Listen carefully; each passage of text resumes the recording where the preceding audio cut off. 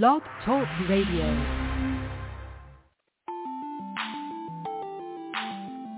Hey, Chiefs Kingdom, you gotta fight for your right.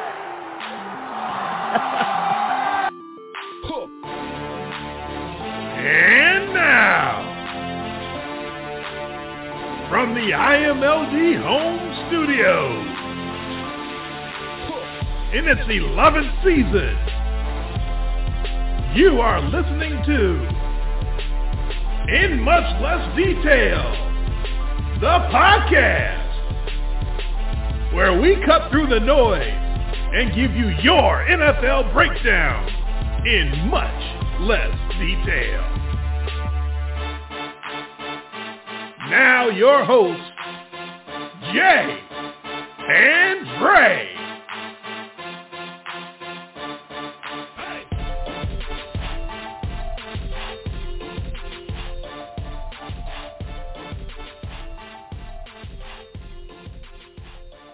Hello, hello, hello. Welcome in. You have indeed got In Much Less Detail, the podcast, here with you live on a Sunday night, February the 4th, 2024. I'm Dre. He's Jay. We're in the middle of that vortex waiting between the conference title games and the actual big game, the Super Duper Bowl, next week between the 49ers and the Chiefs. What better way to spend that week waiting than, of course, to join us a little classier football party. It's not the usual hooping and hollering. We got our tuxedos. We got our finest silverware out. We've got the banquet going, and we are ready to award the 2023 NFL Honors and Dishonors. Yes, it's the awards show giving away the awards that the league might be proud of and definitely the awards that they don't want you to necessarily remember. We recap it all, the things that happened during the past football season. We try to cover as much as we possibly can, and we try to have a whole lot of fun along the way. Jay, you ready to rock? I am ready. This is always fun. It's a year-end culmination of our football party, but we're doing year-end awards. So these are, each of us have our own categories. My categories are fairly set.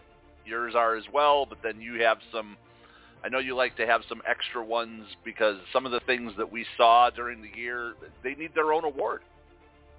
They do. Some people have earned the distinction of getting their own special personalized awards, and I try to take care of that. Yes. So always fun. Love these shows. We got a week till our Super Bowl pick show next week. Keep you in suspense for that another week here. I've got all my charts and my numbers. No, I really don't. What to say? You're going metrics on us? You're going analytics? No. I don't. Oh. I don't anticipate needing a lot of that for the Super Bowl show. But I'm excited that I'm not in the passenger seat or I'm not the backseat driver this year. I actually get to make the Super Bowl pick. I'm excited about that. That's right, Jay. By virtue of being ahead this year, he's got to make the call. It's all the pressure's on him. No pressure on me this time. He's got to make the right call for the Super Duper Bowl. Although he already made that call on a previous show, if you were listening. Now the question is, the intrigue is, will he be a man of his word? Will he man up and pick the team that he already pledged to pick, or will he flip-flop and go the other way? That's what we got to tune in for. See, that's what you have to tune in for, because I could tell you right now, but I don't want to spoil anything. That's right. I tease it out. People who listen to our show, people who were there, will recall that I said that you better snipe me, because if the damn Chiefs make the Super Bowl, I'm taking them. So you better get the lead on me. And by virtue of a Jameson Williams garbage time touchdown, my God. Oh. And you want to talk about me running the gamut of thrill of victory, agony of defeat, and you as well, vice versa, in the last couple of minutes of that NFC Championship game, where it looked like you had done it and swiped away the lead, and we're going to earn that Super Bowl pick in improbable fashion, and the Lions gonna lion, and they get all the way down there, and then instead of kicking the field goal, which would have still kept you the winner, they throw the garbage time touchdown, which I was all for, and I was having that no, yes, last couple of minutes, and by virtue of that, we push for the week, and I get to pick the Super Bowl. And what a crazy week that was, but we're going to have awards for that on our next show. That's when right. we get to do conference championship honors and dishonors. Today is all about everything up until this point. Because I don't just, sometimes the awards that I hand out are colored or informed by postseason play or come directly from postseason play because it's our show and we can do whatever we want. Exactly. So the way we usually do it, if you're new to the award ceremony, the honors and dishonors, Jay, as he said, has a little more traditional awards, not all traditional, but his are pretty much the same every year. And then I chime in with some of my own. And then after he's done, I come back and give you some of my more personalized awards that some people have earned through the course of their actions throughout the year. And hopefully those will be entertaining and fun for those of you listening. But the first part of the show is taken up by the traditional awards given out by my co-host. So at this point, I turn it over to Jay. Yes, and we don't save the quote-unquote best last. I lead right off with MVP every year, get it out while we're fresh. And then I know that you like to follow up with the shit. So that's right. My MVP, this was a weird year, probably one of the hardest years for me to pick because there was no clear-cut winner. We had this a few seasons ago where you kind of had a season that was divided into sections where there was, each guy kind of had their few weeks and their few moments to shine. Lamar Jackson, obviously, he took over at the end of the regular season by virtue of the Ravens being the number one seed and then blowing out two of the top teams in the league in stunning fashion in back-to-back weeks. So he got all the talk, but up to that point, we had been hearing in the very first couple of weeks, it was Tyreek Hill, right? He was going to have 2,000 yards receiving, and it was Brock Purdy. And it just kept going, and nobody ever really, truly, I think, separated themselves to be this just sort of all-encompassing season-long MVP, not of the top guys. I'm going to go to a guy who got a lot of talk, but didn't get necessarily, I don't think, as much credit for their success, for his team's success as he should have. And in years past, you and I have agreed on these. We've gone a little, off the radar. One year we both went wide receiver. We both each took a different guy, which was weird, but we both did. No, this year, who was the MVP to me across the entire season? Wildly productive season. Probably will only get talked about a little bit more now because their team made the Super Bowl. I'm giving my MVP to Christian McCaffrey. Who do you think you are? I am. And we would talk about each week, right, how we give that award out, talk about under the radar. I don't know how many times either one of us gave our best of the week to Christian McCaffrey, but boy, was he just there every week. The 49ers this season did not lose a game in which he had at least 16 rushing attempts. Every game that he rushed the ball 16 times or more, including both of the playoff games, they won. But by the numbers, absolutely ridiculous here.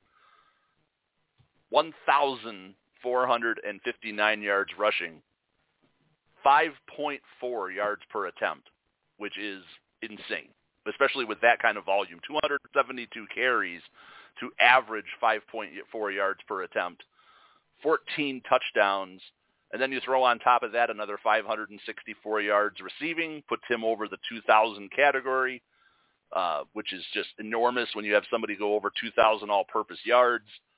Another 8.4 yards per reception, 7 more touchdowns, receiving 21 total touchdowns, the catalyst in that offense, it is not Brock Purdy. The engine that makes that team go is Christian McCaffrey, instrumental also in both of their big comebacks, especially against Green Bay, getting loose, catching passes in the playoffs. So I'm giving it to the whole body of work of the entire season. Give the man the ball at least 16 times, and your team wins. I'm giving it to Christian McCaffrey.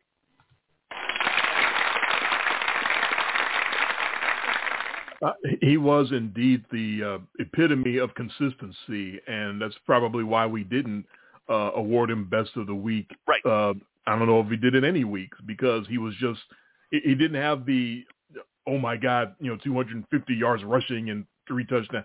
He didn't have one of those weeks. I think he did have a 4-touchdown week one time, but he was more so just very consistent and always there, like you said, and kind of going against his reputation in Carolina. He was seemed to be injury prone there.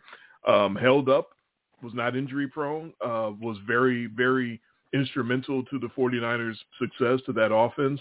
Yeah, I figured you wouldn't give it to the game manager quarterback. I figured you wouldn't do that. But no, I don't have any argument at all with Christian McCaffrey as an MVP. It's hard to imagine, even with all those weapons that team has, it's hard to imagine him being in the Super Bowl without Christian McCaffrey. I really think that he's definitely the most valuable of all of those weapons, even more than Deebo Samuel, who I did give the shit to 1 year. Yeah. Or actually, you gave him the shit. It was I remember now. You gave him the shit. It was the year that we picked wide receivers, except yours was Deebo and mine was Cooper Kupp. So I remember that. It was a couple of years ago.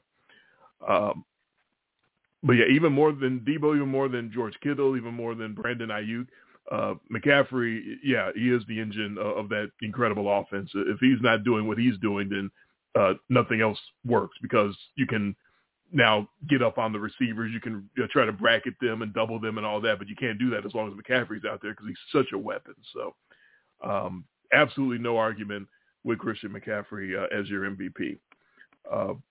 We do not have the same. He is not the shit, but I think he would probably have been either my second or third choice.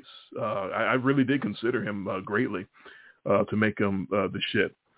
But my pick for the shit and my criteria for this is my version of an MVP for any new listeners, but it's a little different criteria, obviously by the title of the award. It's the guy I think was the shit. It's the guy that he might not be the most valuable, but he's the guy of all the players in this incredible league with all these talented football players. He's the guy that most weeks, most times this year made me sit back and go, damn, he's the shit. And you're right. This was a tough year, even by that criteria. It was a lot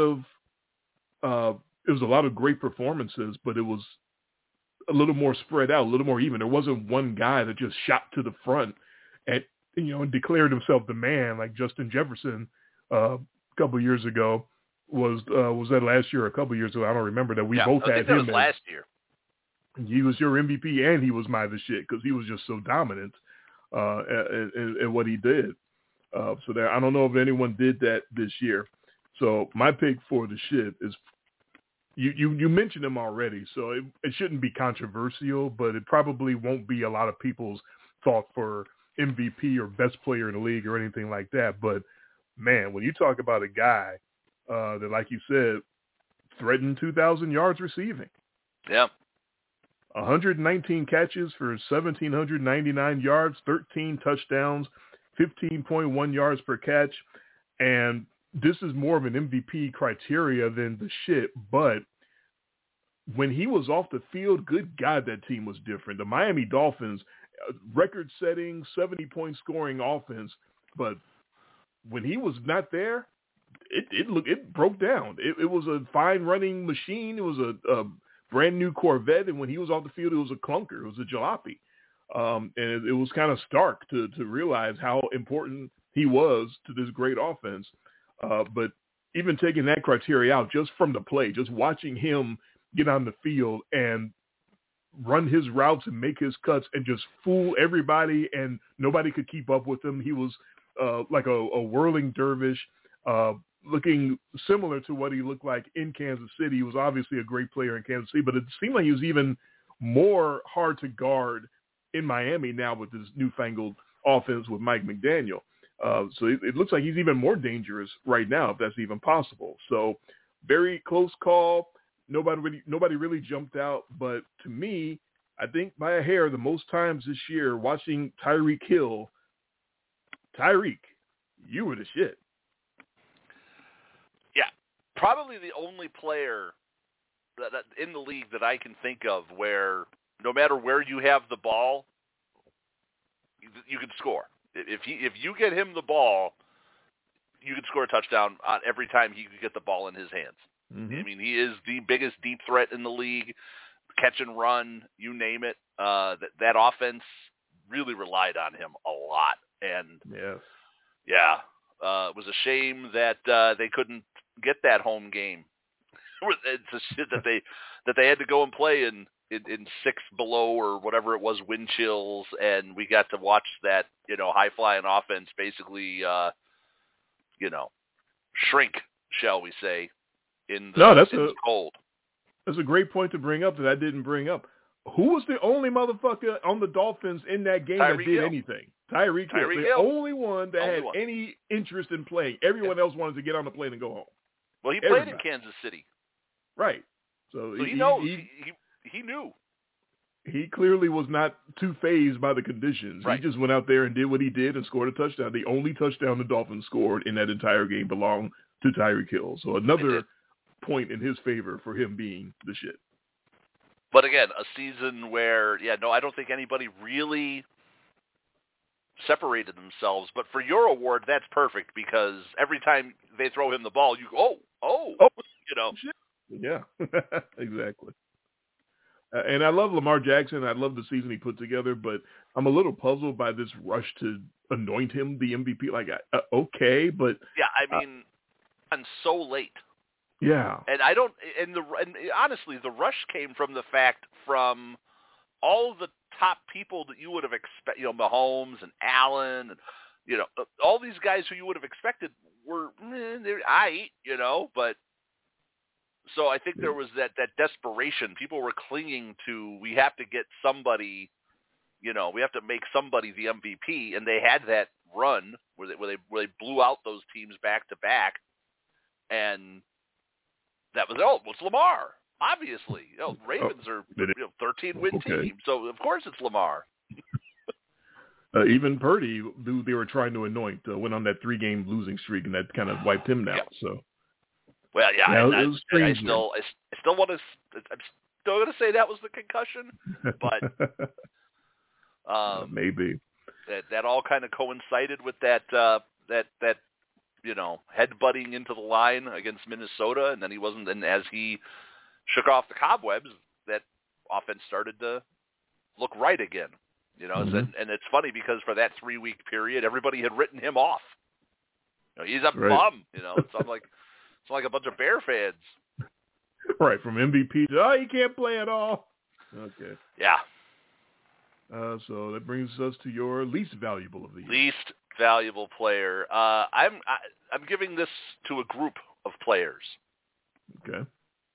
So I can't just give it to one. I know it would be easy to pick on one, but I'm giving this to a group. And I'm going to give this to Kansas City wide receivers not named Rishi Rice. All of them. MVS, Sky Moore, Kadarius Toney, Mecole Hardman, Richie James. Those 5 gentlemen. Justin Watson gets a pass because he didn't do anything to cost his team a game. And you clearly know that he's like anytime he's on the field, he's the 4th or 5th read. And nothing wrong with him. Good job, Justin Watson. You barely escaped getting called out here. So you and Rishi Rice get a pass. But Marquez Valdes-Scantling and Kadarius Toney, most specifically, directly cost their team gains. Drops with balls bouncing off of chests, with lining up off sides, you name it, those guys were there, and then they also, at the same time, weren't there. With Patrick Mahomes as your quarterback, all those guys I just mentioned, MVS, Sky Moore, Kadarius Toney, Mecole Hardman. I hate to jump on like Richie James or any of those, but let's just throw him in there too. Yeah, what the hell? None. This is going to blow you away. None of those guys, averaged more than 20 yards per game receiving for the season. Ugh. 20. Ugh. It was the Kelsey and Rice show, and that was it. And that team, with those guys, got to the Super Bowl. I mean, if this isn't LeBron first time through with Cleveland, for Patrick Mahomes, I don't know what is, because there's no trust in any of those guys. Anytime the ball goes to any of them, you expect it to go on the turf or something really bad to happen, or there's going to be a fumble, just awful performance out of that wide receiver room, and only by the virtue of Rishi Rice sort of ascending above that group and almost getting himself a 1,000-yard season. I think if Mahomes had figured it out sooner, he probably would have gone over that 1,000-yard threshold.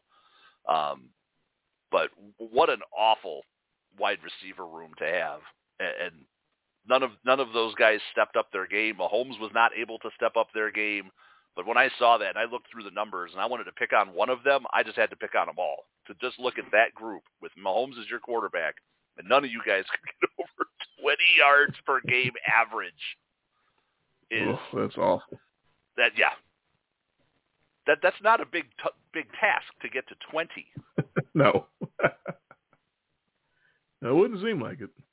And terrible performances by all of them, and three of them, 3 plays specifically, a big drop by Scantling, and then the ball that bounces off of Tony's chest for a pick 6 against Detroit, and then the offsides heard around the world. 3 losses you could attribute directly to those guys. So I got to give it to them all. They were the least valuable players, and their team is still in the Super Bowl. Those guys could get rings. The AFC champions. You just called out the entire receiving corps of the AFC champions. I did. You know what? It's well earned by all those guys, but only one of those dudes was so bad that the team had to make up injuries to deactivate him week after week after week. Oh, yeah. And that would be Kadarius Toney. And I called that a month ago. I said, dude has got drizzling shits locked up. So my least valuable player award, I call it the drizzling shits. We got the shit. That's the guy that did the most good, and the drizzling shit's the guy that did the most bad to me. And Kadarius Toney had the drizzling. I don't know if I've ever seen someone lock up drizzling shits as early in the year as he did, because he was so bad. Like you said, losing games, like literally yakking balls up in the air, perfectly thrown balls right on his hands that he tips up in the air for INTs going the other way. And like you said, the offsides heard around the world. 169 yards for the season. 169 yards. 100. Not 600. Not 169 receiving yards in 13 games. I didn't bother to do the average for that. It sucks. That's just terrible. If you can take out a calculator and do 169 divided by 13, right, then you'll know what he did per game. 13 yards per game. I'm looking right terrible. at it. That's terrible. 15.1 yards per catch, but it's the ball. I'm sorry, that's Tyreek Hill's number. I completely apologize. I fucked something up already. That was Tyreek's numbers. He wishes he had 15.1 yards per catch. Tony had a laundry list of mistakes that you pointed out, a lot of them, culminating in the Week 14 game against the Bills. Like you said, the offsides heard around the world, which, of course, the most famous part of that is that it wiped out an unbelievable play that he and Travis Kelce made that would have won the game with a touchdown. Kelce with the catch, and then the lateral backwards to Tony racing in for the touchdown, except Tony had already lined up all sides and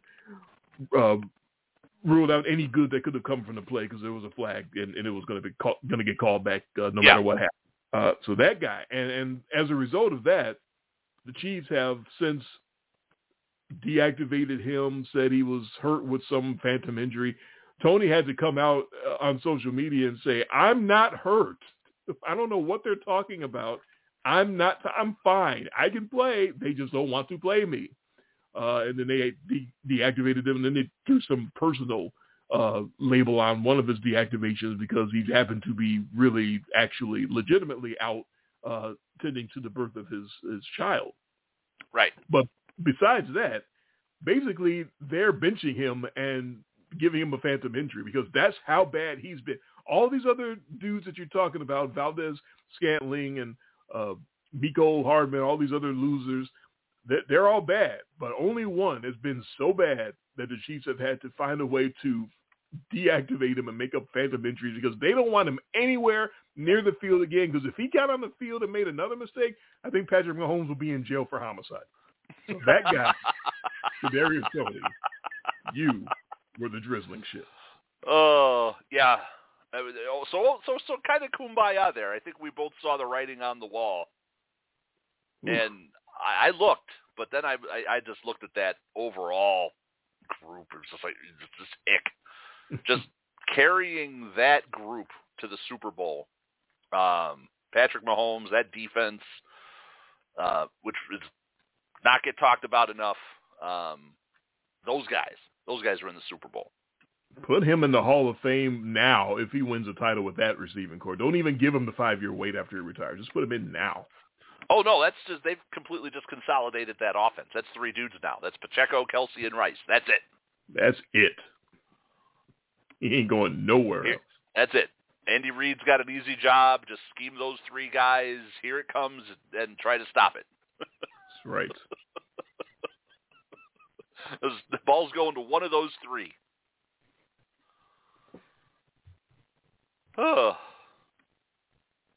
So your next award. A good start. Yeah, I'll rifle off a few here, but I've got the rest of my slate ready to go. I'm going to move on to Quote of the Year. Quote of the Year. Quote of the Year. And, boy, I'm going to end up picking on these guys a couple of times during the show here. But I'm going to attribute my quote of the year to George Pickens. George Pickens, with his quote, "I ain't want to get an injury." Explaining his absolute lack of effort, that this is going to be a common theme with Pittsburgh wide receivers on this show tonight, why he wouldn't block for his running back during a loss to the Colts. It made no sense. He just wouldn't. I ain't want an injury. I ain't want to get an injury was Pickens' answer, because he tried to explain this away, is that he had just seen what had happened to Houston wide receiver Tank Dell getting caught up in the pile on a wide receiver draw, and everybody tried to almost do like a running back tush push, and Tank Dell gets rolled up on. So George Pickens uses that to earn himself a spot in the doghouse, which his other fellow wide receiver, who we'll talk about later, also did during the season. And again, somehow Mike Tomlin got that group to the playoffs. Amazing. He always does. It never fails. He's going to get that group to the playoffs somehow. So all the dumb things, or all the things that were said, and I find but that quote stuck with me. I didn't call it out as much when it happened because I liked that quote so much. I ain't want to get an injury. George Pickens. Thank you, sir. That should definitely be on a plaque somewhere. Yeah, it is in the Hall of not in the Hall of Infamy, but no. It's in the Honors and Dishonors. Well, it may be in the Hall of Infamy one day. Send him his trophy. It might be. Send him his trophy for Quote of the Year with the "I ain't want to get an injury." Well earned. I wasn't aware of all of his justifications and quotes around some of his actions, but yeah, he had some actions that were just head scratching this year. Yeah, Yeah, and his running mate, who we'll talk about later. Best play of the year, and I struggled with this one because, there's a lot of great plays during a season. But there was one play that ended up having so much of an impact and was a great play, and it never happened. But to me, that was the play of the year. And we're talking about, of course, the aforementioned Kadarius Toney offsides, but Travis Kelce with the most heads-up play you'll ever see, doing the lateral pitch perfect strike back to Toney, who runs it into the end zone and gives the Chiefs the win, except for the fact that he lined up a yard past the line of scrimmage, Toney did, and it took it off the board and gifted the Buffalo Bills a win. So it ended up being a season-altering play. Chiefs still ended up making the Super Bowl, but by virtue of that play, they had to go to Buffalo, probably play a tougher game than they were expecting, only getting a 3-point win in a wild finish. And that all happened because Kadarius Toney lined up offsides on the play that never happened, but I'm guaranteeing you is still going to be shown forever as an all-time highlight. Sure. It was a hell of a play that didn't count. So even though it didn't happen, I'm telling you right now, Travis Kelce, on the highlight reel, when he goes into the Hall of Fame, because he will, he's a hofer, that play's going to show in the reel. And even though it never happened. Almost buttressing my case for drizzling shits. The Chiefs have to come back as a result of that penalty. They have to go to Buffalo, as you said, in the playoffs instead of hosting the Bills, which is their annual ritual. Right. And as a result of Patrick Mahomes now having to go on the road in the playoffs, which he never had to do, the Chiefs deactivate Kadarius Toney to make sure you ain't doing this shit again. You are not fucking this game up and having finding a way to lose this game that we have to go to Buffalo to play because of your ass in the first place. So they just made sure they got him basically in a Houdini box with a straitjacket on and a lock and a padlock. Oh yeah, they're not letting him anywhere near the field because of the way that he messed up so many things this season. Oh no, they locked him in the dungeon. He's done. And threw away the key. And he'll be DNP coach's decision, I'm guessing, for the Super Bowl, even though he's practicing. He's practicing right now. But I've got a feeling that if he is active for the Super Bowl, he'll be lucky if he even shows up as a gunner on special teams. Right, if they let him on the field at all. Yeah. No, they have figured out their offense, like I said, and he ain't part of it. That's right. Play of the year. And boy, don't we have a laundry list. Boy, howdy. There could be a whole long list of worst plays of the year, but there was one, and it's very recent, that stood out to me as being so egregiously awful that you and I couldn't help but give awards to it when it happened. It was so bad, and laugh at it on this show. It was so bad and ironic, but I'm going back only 2 weeks to give this to comeback player of the year, Damar Hamlin's fake punt run against the Chiefs in the playoffs on fourth down when the Bills were reeling. The Chiefs had just taken the lead. Bills didn't know what to do. In their own territory, decide to snap the ball directly to Damar Hamlin, back from the dead, literally, and he runs right up into the line and gets stuffed, turnover, ball back to the Chiefs. What were they thinking? You gave it a WTF. I gave it my stupidest of the week. It was one of the worst things that you'll see all season. It made no sense. Strictly fan service. Comeback player of the year, Damar Hamlin. You do get an award. Worst play of the year.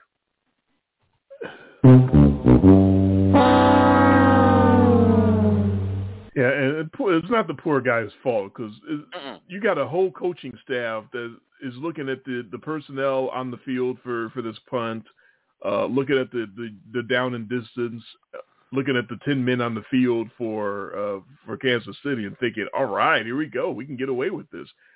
Not taking into account that's not a running back, and you're not trying to get a yard or two. He's 5 yards away. What are you doing? Yeah. Yeah, no, it was very all play. around. The worst play doesn't always mean it was the player's fault. No. He had no chance. None. He had no chance. Worst play can also be a bad play call, a bad decision, bad execution. That play was everything. Mm-hmm. And snapping it to your gadget guy who barely touches the ball, who's a backup safety, who very rarely ever sees the field, if at all. Come on. It was for the pop. It really felt like a WWE move. We called it out when it happened. We're texting each other. You rightly gave it the Danielle of the week, and it still sticks out in my mind. Of all the other plays that were bad this year, that still sticks out to me. Winning the game 72-71.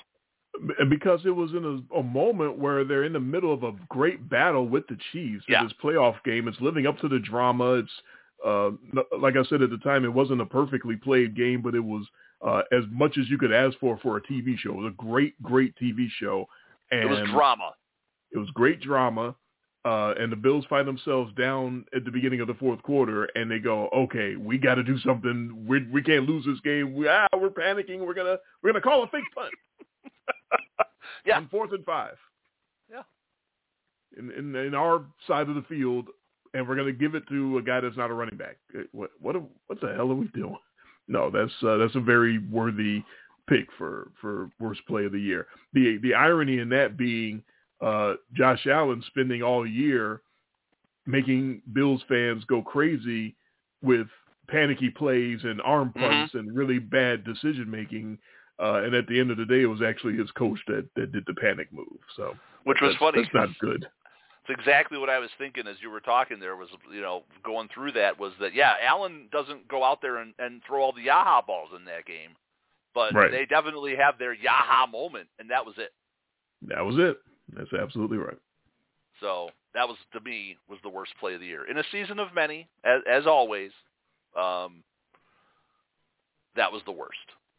I mean, I could have easily given the Tony offsides worst play of the year for wiping off the best play of the year off the board. I could have played both angles there. That was so impactful. But I'm going to go to best rookie. This one's easy. C.J. Stroud, you're the man. You got yourself some undeserved but timely MVP talk on your run that you went on. But number 2 pick in the draft, probably should have been number 1. Goes to Houston, wins the division. I mean, yes, the Jaguars absolutely, turned to dust during the season. Yes, blowing big leads in the AFC South has just become a thing now. Jaguars and the Titans the last 2 seasons. But by the numbers, C.J. Stroud, 63.9% completion percentage, 4,108 yards, 8.2 yards per attempt. I believe that is elite. 23 touchdowns, 5 picks. Monster season for C.J. Stroud. Can't take anything away from him. Played great. Obviously wasn't as big as the moment, and that team wilted under the Baltimore defense, especially in the second half in the playoffs. We said it at the time, not taking anything away from the season that C.J. Stroud had. Great things coming for that young man, as health permitting. Absolutely phenomenal season. You and I had many an award for him this last season. Well-deserved. I'm not going to get pithy. I'm not going to try to be the smartest guy in the room. C.J. Stroud was the best rookie.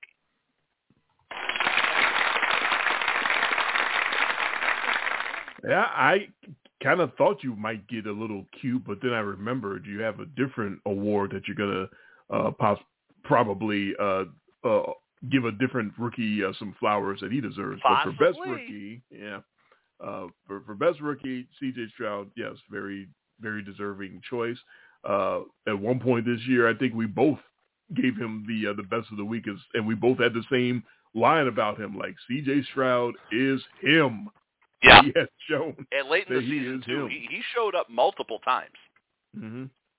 Yeah, he had a stretch there where he was playing as well as pretty much any quarterback in football. So amazing to see that out of a rookie. He showed unbelievable poise. He showed a knack for making the big play exactly at the right time.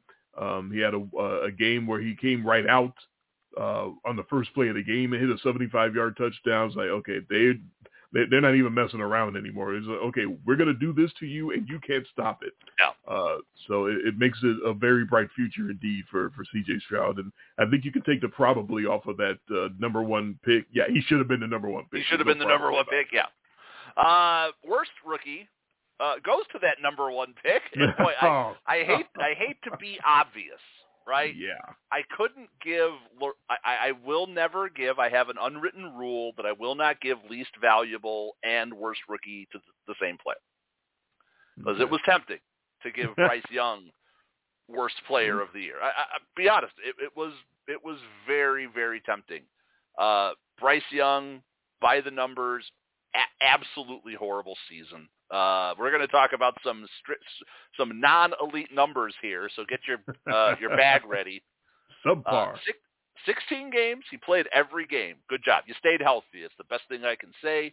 Very similar to Trevor Lawrence in his least valuable rookie season that I gave him. Go back, close your eyes right now, and try to think of Bryce Young highlights, and you can't think of any.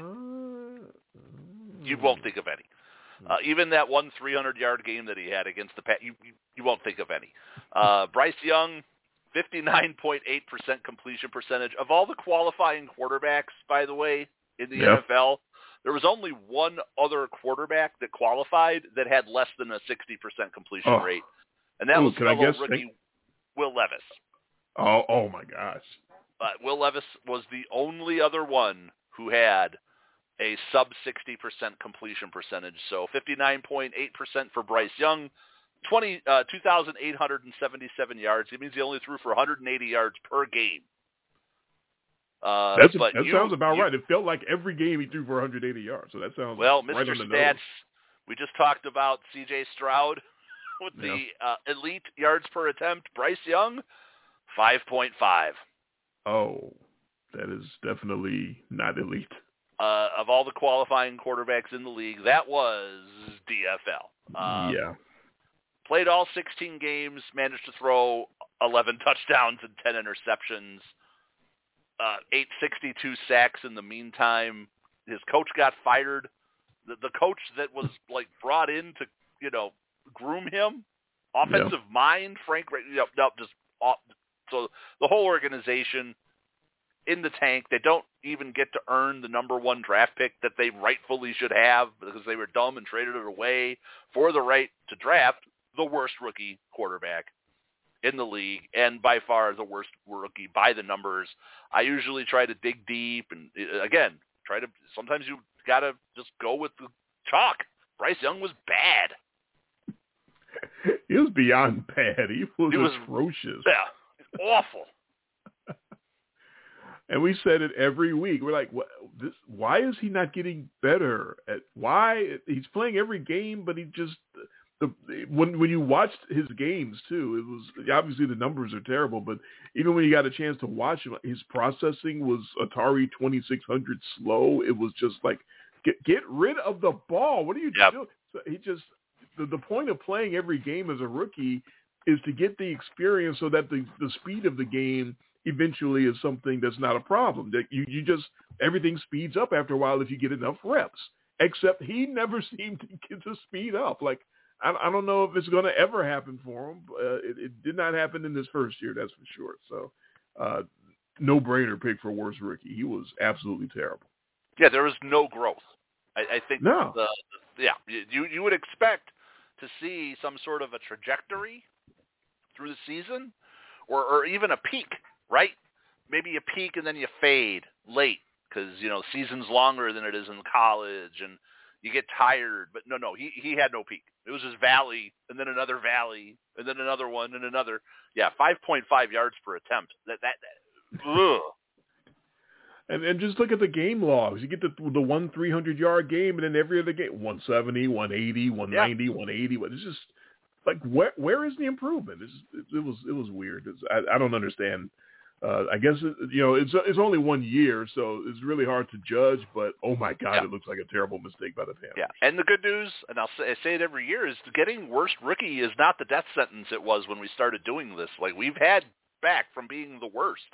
Sure. And if he gets some coaching, he gets into a system. He gets some players around him. They clearly they don't have that number one pick, but they need to do some things. That's a weird division that he plays in. It's usually a winnable division every year. So we'll see. I don't think this is necessarily a death sentence for the young man, but it did not look good. It's not, but the Panthers have to do well in hiring in order for him to succeed, and that's asking a lot. Yeah, that organization is probably bottom 5 right now when you talk about owner, GM, everything. Not good. So we talk about bad organizations a lot. We don't crap on the Panthers a lot. We didn't give them a lot of awards other than their owner spilling beers on the fans. But yeah, Bryce Young flew under the radar all year for how bad he was, but because he was just so consistently bad. There's kind of nothing to talk about every week. Like they're bad. He's bad, and they lost again. That's basically it. Yeah. You telegraphed this rookie steal of the draft again. Oh, I usually try to go really deep on this one, and you didn't have to go that deep. I didn't have to go that deep because this young man almost won Rookie of the Year as far as I was concerned. I'm going to the 42nd of the 5th round. That's when you start getting into compensatory pick time when you're the 42nd pick of the 5th round, because there's only 32 teams, so that's usually compensation time.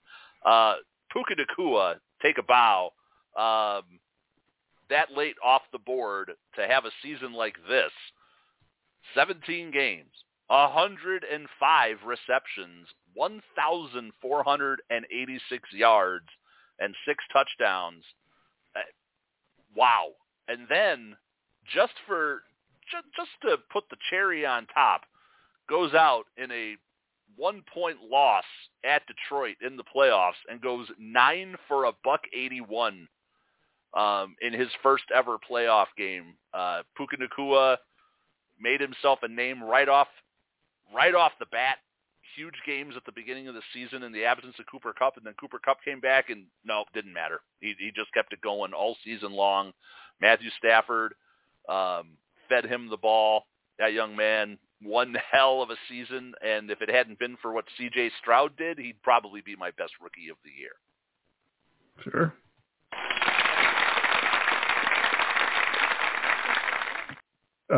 Can't say anything else about that. He clearly is the best value when you get somebody in the 5th round that puts up those kind of numbers. Right off the bat, like you said, first game of the year, he made a name for himself. Last game of the year in the playoffs, he made a name for himself. They didn't lose the playoff game because of him. That's for damn sure. Can't say anything else about Puka Nacua except the greatness of his play took away from the uniqueness of his name, because that was my name of the year. I wrote that down early on. Like you don't get a lot of guys named Puka Nacua doing damage in the wide receiver core in the NFL, but it just shows another part of the uniqueness of his story and his success. That was my guy, my name of the year, and what an outing for Puka Nacua. And I chuckled at reading some different football writers who were like, toward the end of the year, they were kind of jokingly writing on social media, like, you realize Cooper Kupp's not the lead receiver on the Rams anymore. It's Puka Nacua, and I think they're right. 7 100-yard receiving games this season. Man, out of nowhere, out of the 5th round, out of Brigham Young, I believe. So how about that? Yes, out of BYU, three games over 150. Man, not including the 181 at Detroit in the playoffs. Didn't fall off, huh? No rookie slump for him at the end? He saved the best for last. Wow. Good on him. Story of the year. Overwriting. What was the story of the year? And Get your barf bag. I was about to say, I hope you're honest with what the story of the year, because obviously the story of the year is something that would not sit well with you. It's this Taylor Swift shit, man. Tay-Tay, it's gotta be. It's the story of the year. It's the storybook. Oh, Travis Kelce sends her tweets. Oh, hey, come and watch me play, and then they do it, and there's everything that's happened ever since then. You've got all the jersey sales. They're talking about how many billions of dollars in revenue and cross promotion that just the value of this relationship has brought to football and to the NFL, and also cross back the other way to the eyeballs on Taylor Swift. And love it, hate it. For me, it's hate it, but there's people who love it. All the way now to the Super Bowl, the thing we did not want to see is going to happen. And yeah, it's undeniably the story of the year. It took over everything, for good, for bad. Everybody had an opinion on it, right? Nobody was indifferent to this situation. It was very polarizing, and but overall, since it started, it was cameras on her, and she at the game. You got to cut to her dancing and going out there on the whatever. I'm done with it, but I am a man that's honest about the things I saw this season. And for good or for bad, that was the story of the year. I'm glad you actually called it like it is and didn't try to ignore it. That was obviously the story of the year in the NFL. It was everywhere. It was insane. Very polarizing. Would you say the opinion about her would be right down the middle? Hey, it was right down the middle, Daddy. And now I'm just making up reasons to play sounds off. I'm sorry. I did that. I did my Bill Alfonso on that one. Even though I didn't want to, I still called that one right down the middle. I was also laughing because you're our biggest fan, the one listener, your mom is sending me messages when you said that, and she goes, "Taylor is a psyop." I'm like, Jesus. Everywhere, even your mom has an opinion. Nobody has an opinion about this. Everyone's got an opinion. That's a non-opinion. Everybody has something to say about it. Yeah, even Taylor's a psyop. That's a popular opinion right now.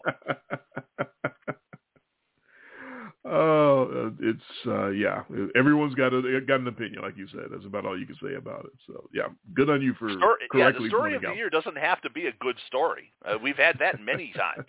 Right. And I don't look at this as a good story. I'm sick of it. I'm glad we're only a week away from the end of the season here. But we got to live through it. You were over it as soon as it started. We know. I was actually. I called this back when it began. I'm going to call her Yoko Ono until it happens. I'm going to manifest this. You're a bad person. Yeah. No, I really am. Our Jimmy G team, our Jimmy G Memorial, it used to be the Houston Texans Memorial team. This was a tricky one because all the Jimmy G teams made the playoffs, right?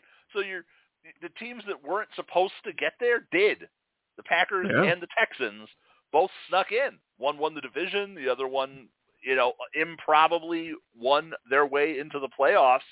So we're kind of left now with, who's going to be the, hey, remember them team, that Jimmy G kind of team that everyone's going to pick to be that cool postseason team next year. I came up with one. Okay.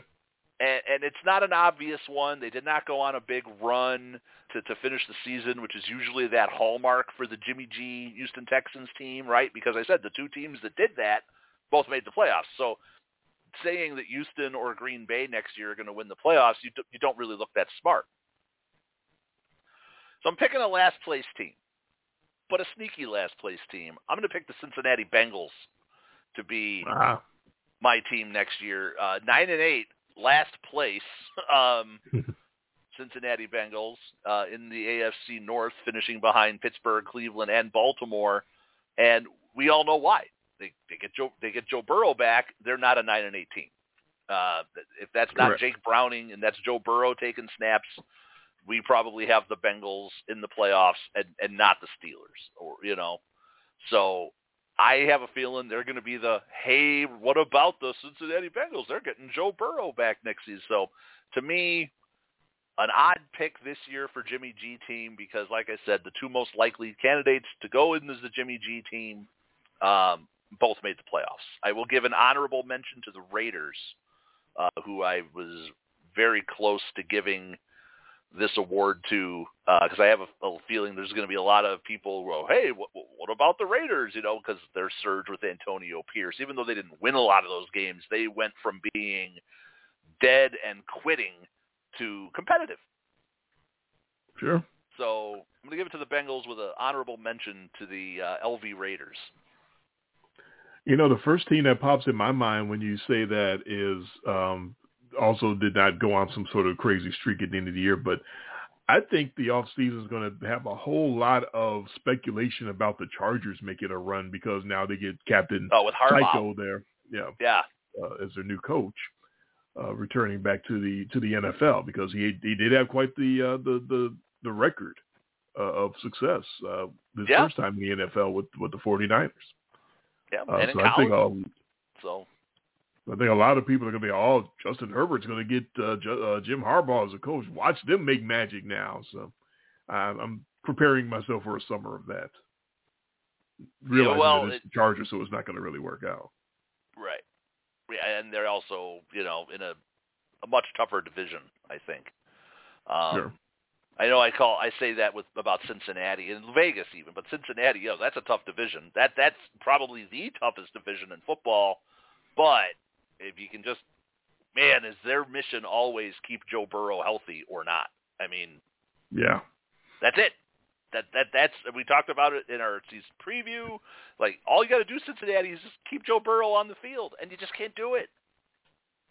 And I almost snuck an award for Burrow in this year, so I don't have a name for it, but I do want to bring up, since we're talking about Burrow, just the weirdness of him going through the whole calf thing, and is he okay? Is he not okay? Finally getting healthy and looking like the old Joe Burrow, and then the Zapruder film comes out of him with the splint on his wrist before he gets hurt. Well, I forgot about that. He didn't miss the rest of the season because of that calf. That's what everyone thinks about, but it was actually the wrist that got popped in the middle of that game, which he came into that game with a splint on it beforehand, but that had nothing to do with him getting hurt. But that's a normal thing that they do. It takes off the pressure so it doesn't swell up when they're flying. I'm glad you remembered that because, like you said, we don't have awards for it, but it needed to be brought up.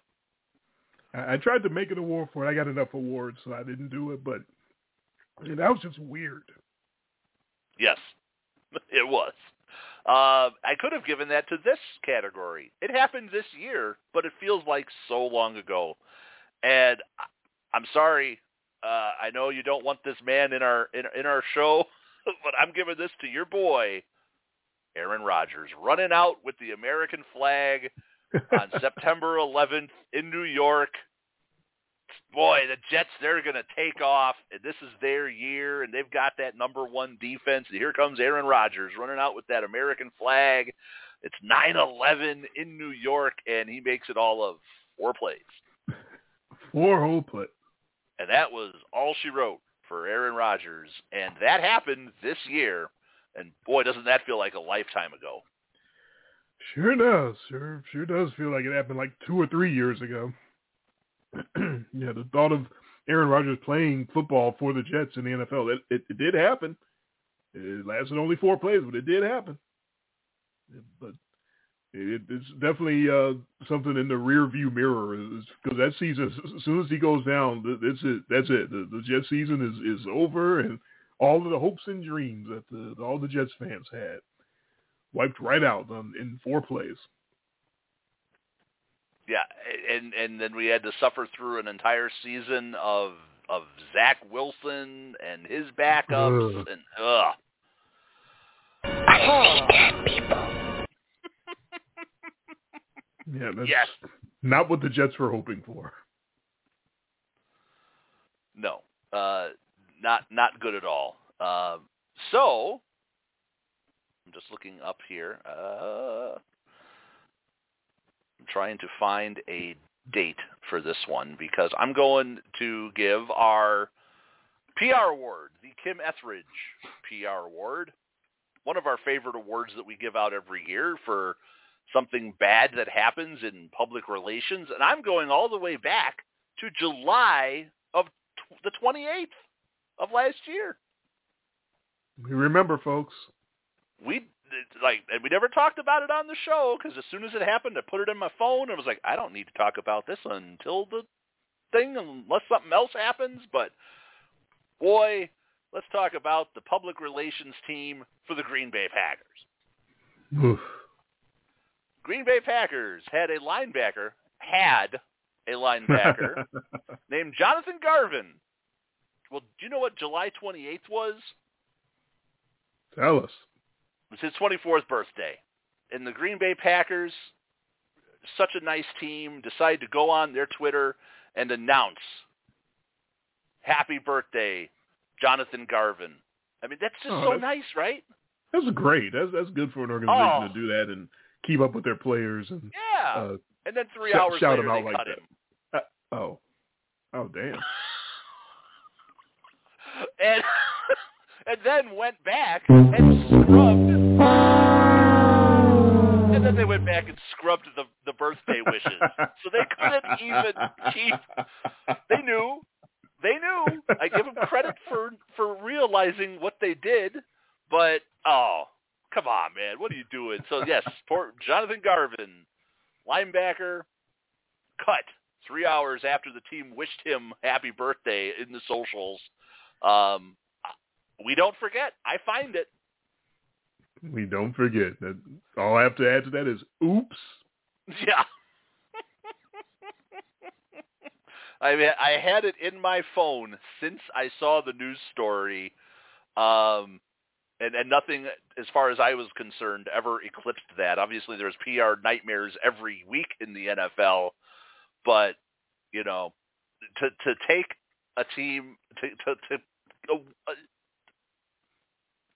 announce happy birthday, best wishes, and then 3 hours later they gave him some different best wishes. Hey, you know, dude ain't on the team anymore, right? So I don't know. Get rid of that. Yeah, so as it usually happens sometimes with this award, we don't actually know who the person was that did this or what happened or what their name was. It was just their social media team. But why? But then they pull the post down, which is even worse. Just leave it up. They're not going to notice. But they cut him on his birthday, and they wished him well, and wished him well then again 3 hours later. So, Kim Etheridge, PR award, the Green Bay Packers social media team. Happy birthday. You're gone. He gone.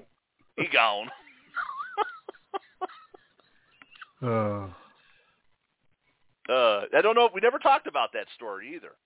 No. But I'm not surprised. Honestly, I believe an NBA team recently did something very similar. I don't remember exactly who it was. So, but yeah. You got to start getting together with your personnel office before you do these things. Honorable mention, very close second place to Colin Cowherd earlier this season for saying that Dwayne Haskins is never going to win a Super Bowl. What? He's right. Well, yes, he's right, but that's only because Dwayne Haskins is dead. Oh. Well, that's just come on, don't dance on a man's grave like that. Yeah. Game of the year. At that point, it's all about being right. That's all that matters. I guess that's all he cares about. Best game of the year. I'm going to give this to probably not a game a lot of people are going to talk about, but it runs with a theme, with an earlier reward, and I got to tell you, it was one hell of a fun game. I'm going back to Week 7. Texans 39, Bucks 31, in what we could only call the C.J. Stroud, he is him game. A back-and-forth affair where C.J. Stroud, after the Bucks score a touchdown to go up by 4 with 49 seconds left. Leave C.J. Stroud 39 seconds too many, and he takes them down the field and then throws a strike to Tank Dell in the back of the end zone for an improbable 39-37 win, which caps off, oh my God, a 470-yard, 5-touchdown game for C.J. Stroud. And if that wasn't a coming out party for C.J. Stroud, I don't know what else was, because that was the one that made us both go, oh, that guy. And he really didn't slow down the whole rest of the year. And an absolute back-and-forth affair, 76 points, hard-fought, game-winning touchdowns by both teams in the last minute of the game.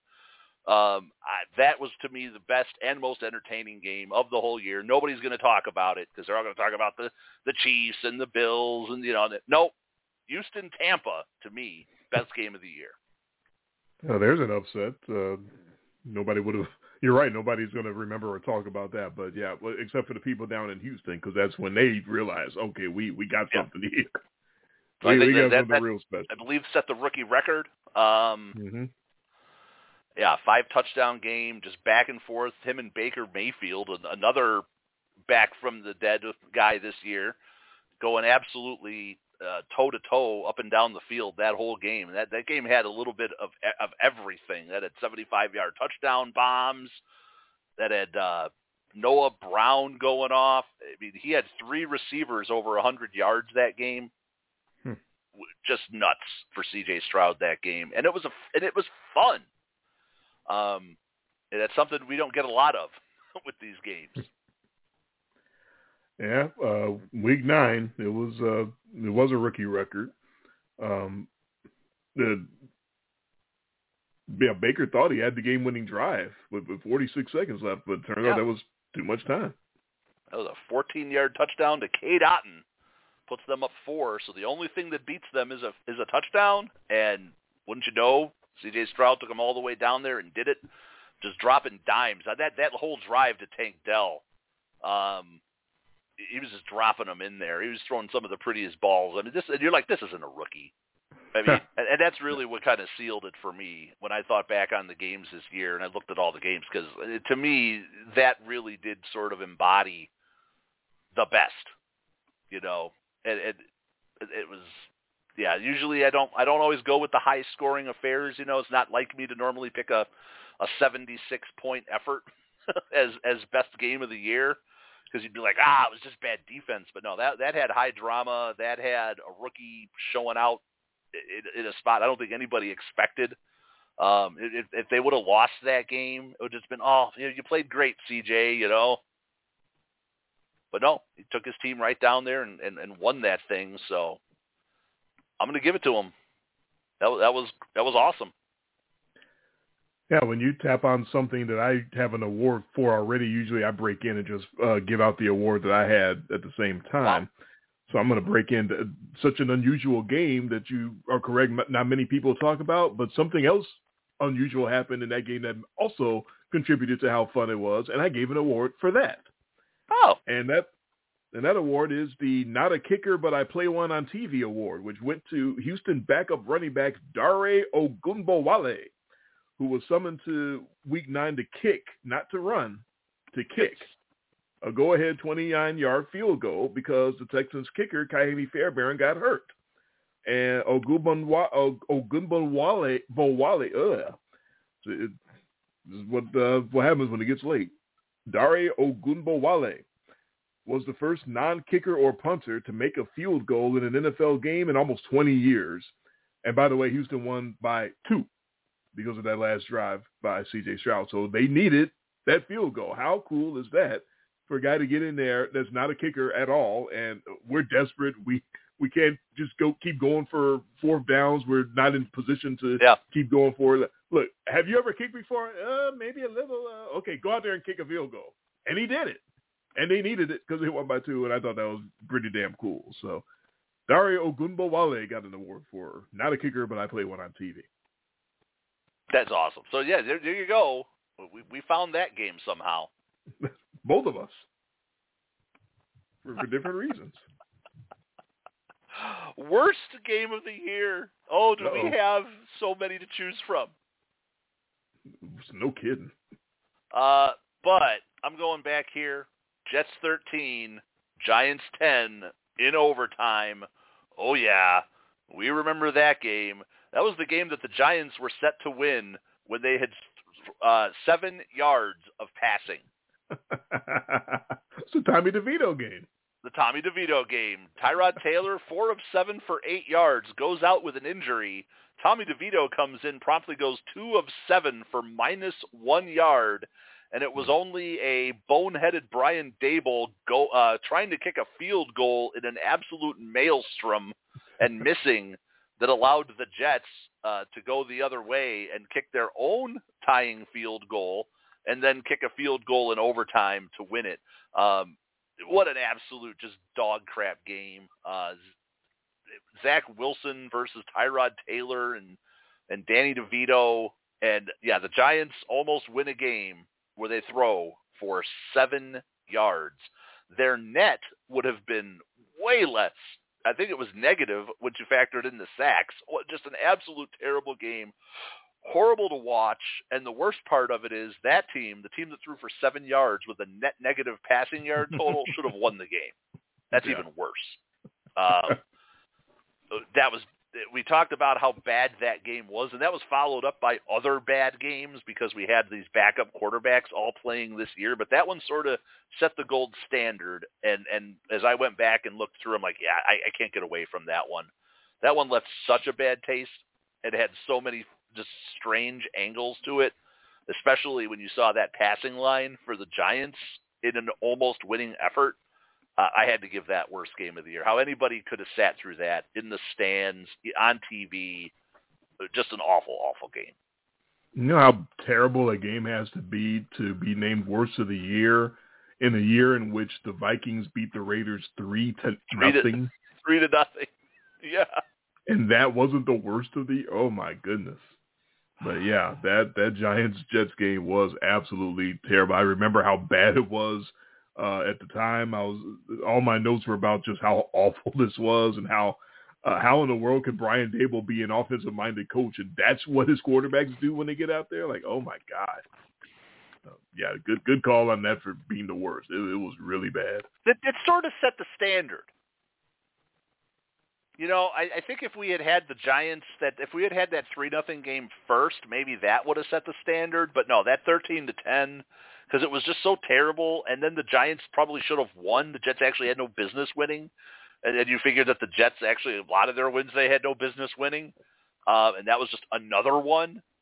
And because there was still a stretch there where the Jets were hanging around like, oh, you know, they could still kind of make the playoffs, and they still had that defense, but everything fell apart for them. But that they had no business winning that game, and that was before the Jets and Danny DeVito kind of went on their little Linsanity run. Yeah. But yeah, that was the beginning of something truly awful, and that game itself was terrible. Yeah, it was not good. I think the Patriots lost the game 6-0 at some point. It was didn't we have another one with terrible the Jets games that was like 13-8? Isn't that Falcons one? They were all bad, but that one though, 7 yards passing. It had weather. It was not a pretty football game, and the Giants still should have won. That's how bad that game was. Yeah, which kind of padded the stats also for the Jets because they ended up getting those 2 extra drives to sort of pad the numbers. Their numbers weren't that spectacular either. It's the Grammy time. Hey, the Grammys are on tonight. They are. It's my last award. It's Antonio Brown's Grammy, wink, wink, which we give for the worst acting of the year.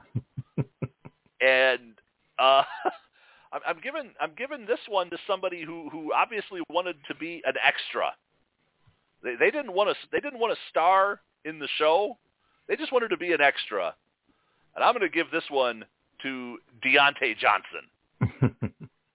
And I think we know the play. Mm-hmm. Deontay Johnson was tasked with blocking, quote unquote, blocking on a Jaylen Warren run against the Bengals back in Week 12. And Johnson didn't move. He just stood there.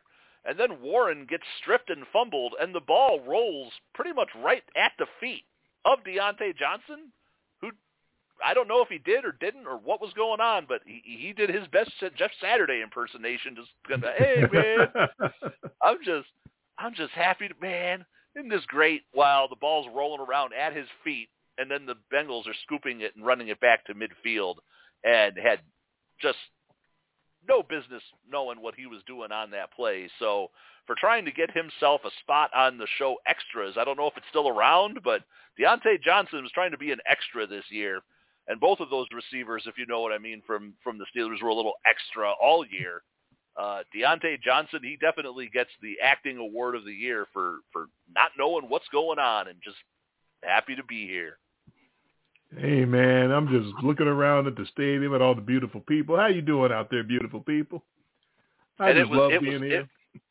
And again, Mike Tomlin, you're not getting a lot of Coach of the Year awards or anything, but you got that team to the playoffs.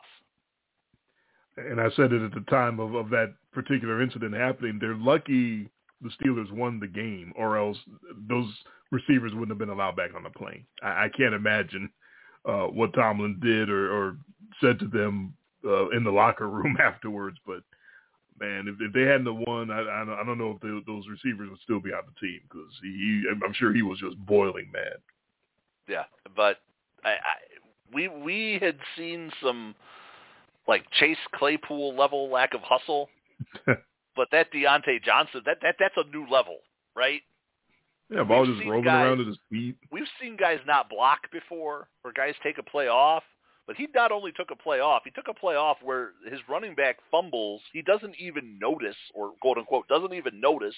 The ball's rolling around, dude's jumping on it right pretty much next to him and scooping the ball and running it all the way back to midfield while he's pretty much just standing there.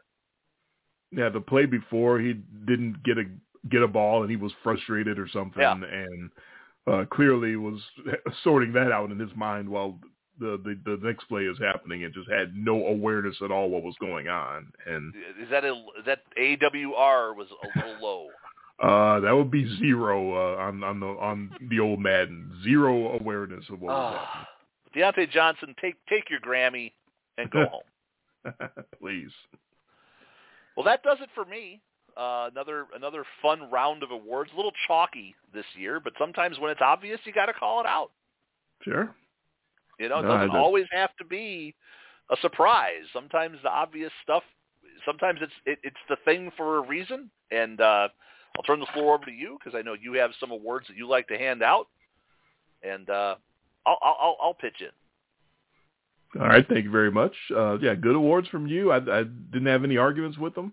Yeah, chalky, but still, you gotta recognize what earned the awards that you had, and just give it to them. There's no being too cute or trying to be the genius in the room. Sometimes you got to just do what's out there and what's obvious and what's necessary, and that's exactly what you did. So, good awards by you. Glad to take over from here and give out my awards. So I'll start with my traditional awards. I have Coach of the Year awards that I like to give out. I like to split them up into the Super Bowl winning coaches and the non-Super Bowl winning coaches categories, just to be a little different. My Coach of the Year among all the Super Bowl winning coaches, I got to go with Andy Reid again, second year in a row. He somehow took that team. We already talked about that receiving core, that team, and they're in the Super Bowl. They are the AFC champion Kansas City Chiefs from the third seed. I don't know how he coached around the lack of wide receivers. I'm amazed that he was able to do it. And I'm not amazed, but I'm impressed and a little surprised by his restraint, because he clearly scaled down his creativity, his offense. He's got his old buddy Nagy back there from his disaster coaching the Chicago Bears. And I'm sure they have a lot of ideas and a lot more creativity that they want to dial up. They can't do it because they don't have the weapons. They can't do all of the weird geometry that Andy Reid is known for. And they realized that they didn't force the creativity. They didn't force Patrick Mahomes to try to make a whole lot of magic with these guys. Like you said, they basically said, okay, here's your two receiving weapons and the running back out of the backfield, and you don't throw to anybody else because all the rest of these guys suck. So good on Andy Reid for figuring that out and somehow navigating and managing this team to the Super Bowl. Again, if they win the title, put both of them, Andy Reid and Patrick Mahomes, just put them in the Hall of Fame now and don't even wait for any kind of waiting period. I'm going to give an honorable mention to Steve Spagnuolo because we want to talk about Andy Reid and navigating that offense. They only gave up, the Chiefs, all the way from the start of the regular season through the end now to the playoffs. They only gave up more than 20 points once. All year. And that was in the Bills game in the playoffs. Other than that, a 27-24 win, that Chiefs defense did not allow more than 20 points the entire rest of the season. If that defense wasn't doing that and you had to rely on Mahomes and those faulty weapons, because they weren't blowing people out, they were winning a different kind of football, right? We weren't used to seeing the Chiefs win games this way, which shows you the adaptability of Andy Reid, which is why he gets this award. Like you said, he had to change something. He had to figure things out, and you lean on that defense. You've got just enough playmakers once you finally figured out who those guys were. That's a very deserving award, but they don't get anywhere close to the Super Bowl without that defense.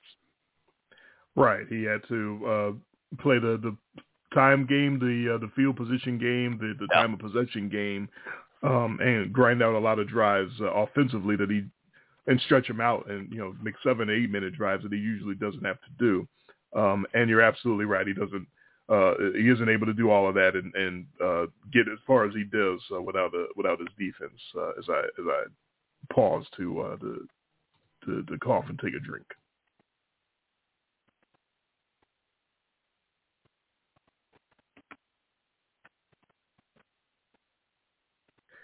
Whew, yeah, my throat is extra stringy tonight, but I'm trying to power through here.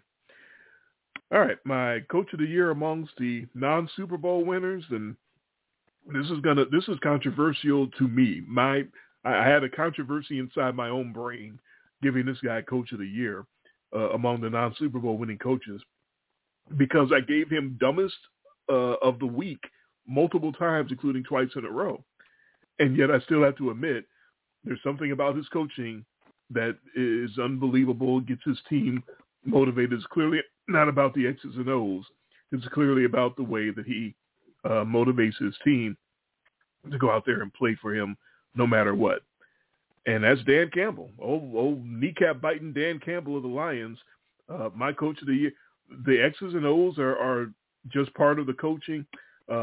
Obviously, his biggest impact and what he does for his team is he gets his guys to play for him through anything. They are beat up and injured and legs falling off and knees getting disintegrated.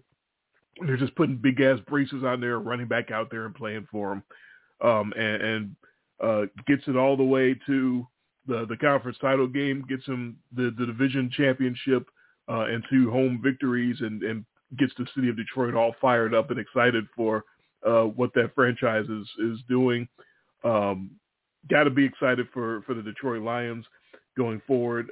His guys just go hard for him, and it's amazing the way they play for him. They clearly love him. He clearly loves them. There's something really special going on there. And so Dan Campbell, despite having some meathead decisions when it comes down to game management, clearly it's not about the game management, but Dan Campbell, for the way that he gets his guys to absolutely play to the death for him, is my coach of the year. Yeah, they don't sniff where they got to, which is up big in an NFC Championship game with a chance to go to the Super Bowl without him and his vision, or that GM, all the impact rookies after they got toasted for drafting those guys. And all of those guys end up having a huge impact, and now that team is going to become, who knows what that team is going to do going forward. They look primed for success. They've turned Jared Goff around. They've got a great running game. Their offensive line's blowing people off the ball.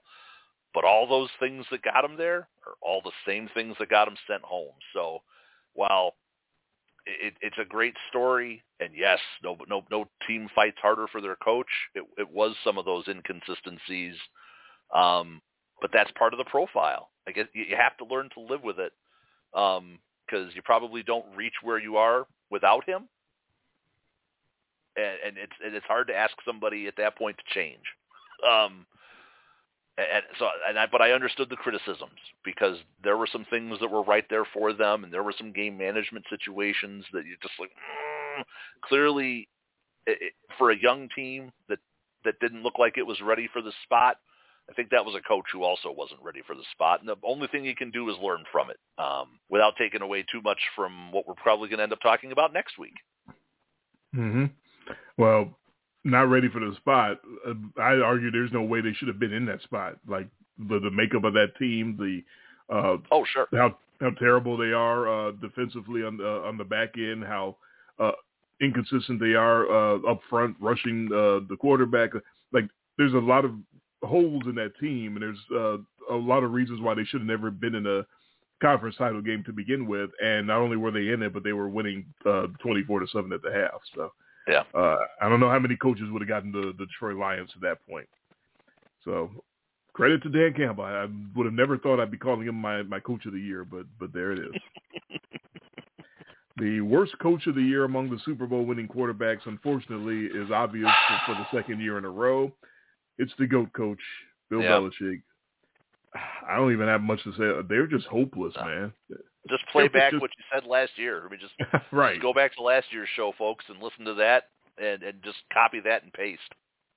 Well, not even, because last year he, for some unknown reason, made the decision that he thought Matt Patricia would be a good choice to run the offense, even though he was a defensive coach. And so that went about as well as you would think. So this year he brings in Bill O'Brien, who is a much more respected, much better offensive mind. But the offense didn't look any better. It looked like the Matt Patricia offense under Bill O'Brien, which means now you got to look at the personnel and you got to look at the GM of the team, which is basically Bill Belichick, and go, okay, your guys suck. The players you're putting on the field are terrible. The quarterbacks are all bad. The receivers are all bad. The running backs are not so hot. Like, what are we doing here? Like, why do you have no good personnel on your team for the offense? Like, it obviously was coming to an end there, because something had to give. 2-3 years since Tom Brady left of the offense looking like complete dog shit, and obviously nobody was doing anything about it, because Belichick has all the power and he's the one that would make all the decisions to do something about it, and he wasn't doing anything. So yeah, he had to go, unfortunately. So he earned worst coach of the year among Super Bowl winning coaches for the second year in a row. Yeah, he did. Sometimes you start believing your own press, and the Patriot way was really easy to run things when you had Tom Brady. Because Tom Brady took a whole lot of dudes to Super Bowls, right? He did not have great running backs and great wide receivers outside of Randy Moss, and he just had the perfect timing and the system and the guys who were right for that system. And Brady made it work, and it was like clockwork. And then Belichick could handle the defense, and they mostly had good defenses, and they could run it a little like hard nose, and you show up late to practice, you get cut the next day. And you could do this Patriot way. Patriot way doesn't work when you don't have the Hall of Fame quarterback, and you got red ass Mac Jones and Bailey Zappi. No, it just doesn't work so well, and you start to see the deficiencies of talent. And yes, you make dumb personnel decisions, you make dumb coaching decisions, and yeah, everything kind of passed him by, and the power creep was there, and now he's without a job, and nobody wanted to give him all the power because they just saw what happened in New England. Mm-hmm. Yeah, and say what you want about. Gets to take a year off. At least a year. At least. Say what you want about Brady and the system quarterback and all that, but you could take Chris Hogan and Wes Welker and Julian Edelman and all those guys and put them on this team in their peak with Mac Jones as a quarterback, and the numbers wouldn't be any different. It would still be 6.0 yards per attempt or something like that. No, but if you put Brady back in there, he'd mine some play out of those receivers. Jacoby Myers would go for 1,200 yards. Even though he's on the Raiders. Oh, I'm thinking of all those other guys that are on the Patriots Parker, currently. Yeah, those guys. Some of these receivers they drafted, Ramondre Stevenson, the corpse of Ezekiel Elliott. Those guys, they probably have them in the Super Bowl. Mm-hmm. Probably. My worst coach among the non-Super Bowl winners, boy, there's a lot of choices here. I'm going to go to your guy, your favorite coach, the Balls of Staley. Because I thought you were going to say Arthur Smith. Like, no. He was bad, but it's another choice. Balls of Staley, man. We got to get it one last time. The way they broke down at the end, where he's just obstinate and arrogant, and they're asking him about changing his defense, and he's like, you can quit asking that question because we're not going to change. Yeah. And I have total, confidence that we're going to turn everything around. And it all culminates with 63-21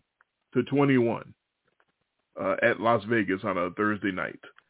And that was all she wrote. That was enough for Brandon Staley to get fired by the Clipper Chargers. So he was the worst coach because he was just so hard-headed to the end. Like, he had no idea of what he was doing as far as game management, as far as the going for it all the time and whatnot, and his terrible defense. Like, he just thought everything was going to work out fine if he just stayed the course and kept doing exactly what he was doing. He had no adjustment. He had no flexibility, and his team eventually showed what they were made of by giving up 63 to the Raiders. Yeah. And that's a team just basically quitting on its coach at that point. So, to me, all the other choices of worst coach, at least their teams sort of were trying, but Staley's team looks like it just completely quit on him. No, and that was a straight up quit. I mean, other than the quarterback, and I'm forgetting, Easton Stick in that game was the only guy who didn't quit, and that's just because he didn't know any better. That also had one of my favorite moments of the year that I called out when it happened, which was Austin Eckler getting up and giving the first down signal when they were down by 56 points. I mean, that just all goes to the Balls of Staley. I mean, he might be gone, but the Balls of Staley will live on, because when we talk about coaches doing dumb things, going for it when they shouldn't, kicking when they should go, all those dumb things, he did them all. Going for it, that's why we talked about the fake punt with the DeMar Hamlin thing. That was Balls of Staley. Because it just leaves you scratching your head because it goes against everything. And yeah, it's great if you make it, but you're still like, what are you doing? Yeah, I kind of saw that fake forming in that Buffalo game, and I'm like, oh no. You can see it. Balls of Staley.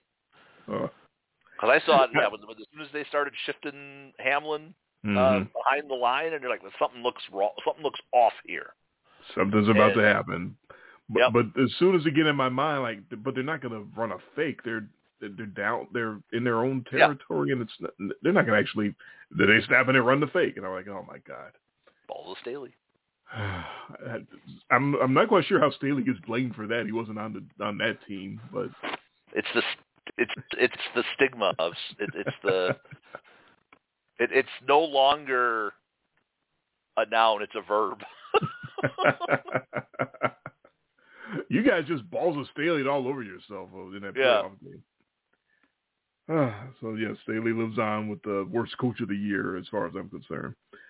My Heckle and Jive award is for the you could have like 6 of these. Yeah, no kidding. For the team or player that I feel was the most completely unpredictable as the season went on. Just one end of the spectrum to the other, one pole to the other.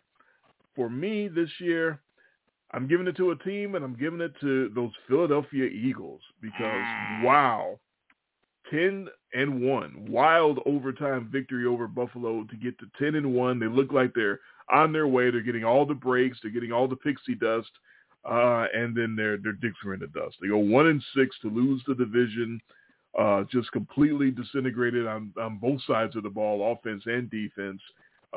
Just a complete no-show in the wild card game at Tampa Bay. Had no chance to win from the moment that ball was snapped. And I just know all you can do is shrug your shoulders. There's no explanation for why a team that looks so dominant and going 10-1, the same team that played well in the Super Bowl last year, had the lead, looked like they had a very good chance to win the title. That same team, with basically everybody back, starts off 10-1, looks like they're on their way back to the Super Bowl, and then just completely liquidates. There's no explanation for it. They were heckle and jive. There's no rhyme or reason why they were so good for most of the season and so terrible to end the season. Yeah, I mean, you could have just as easily given that award to the Jaguars.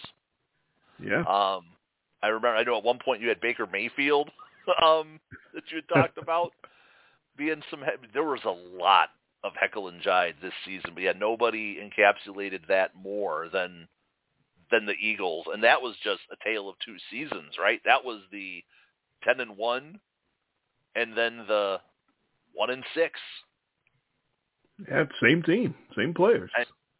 I mean, yeah, it wasn't even the loss against Tampa in the playoffs that did it for me. It was the loss to the Cardinals.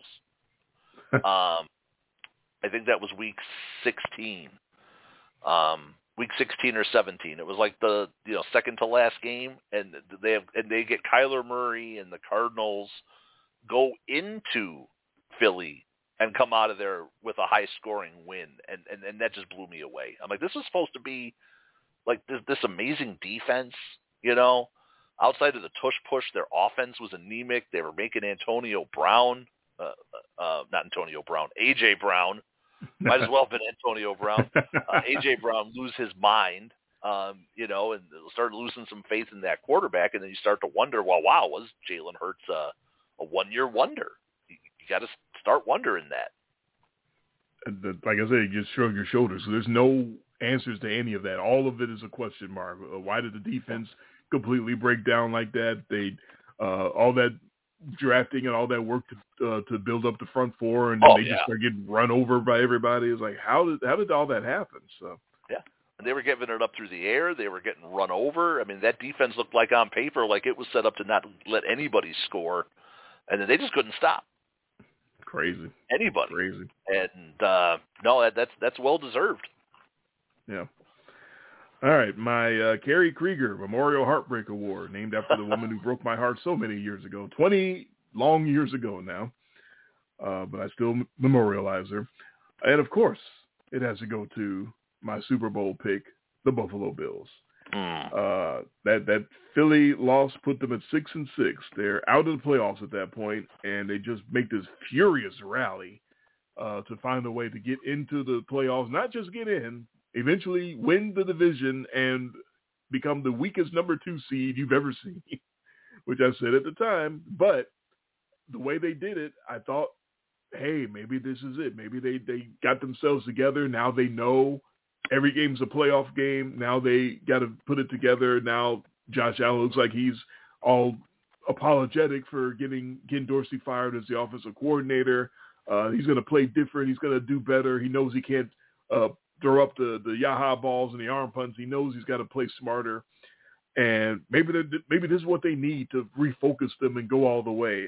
And no, they didn't quite make it. They made it through a playoff game and made it to playing the Chiefs at home, where they should be happy. We finally get the Chiefs in Orchard Park with Bills Mafia, everything on the line, have a great game for 3 quarters, and then can't do anything in the fourth, no points at all. Just broke your heart, man. I thought they figured it out. I thought they found a way to put it all together at the right time, and they put it together to make the playoffs, but they couldn't put it together against the Chiefs, against their hated rivals when it mattered the most. Yeah. No, and trust me, nobody takes that harder than Hipster Jay. Yeah, you were on them before anybody else. And you said it felt like the door closing on the Bills. I'm not that hard on the Bills, but they definitely need to get some retooling done. They have the offense, but that defense let them down so bad this year, and those guys just can't stay on the field, and they need to make some strides on that side of the ball. If they can do that, I think they'll be okay.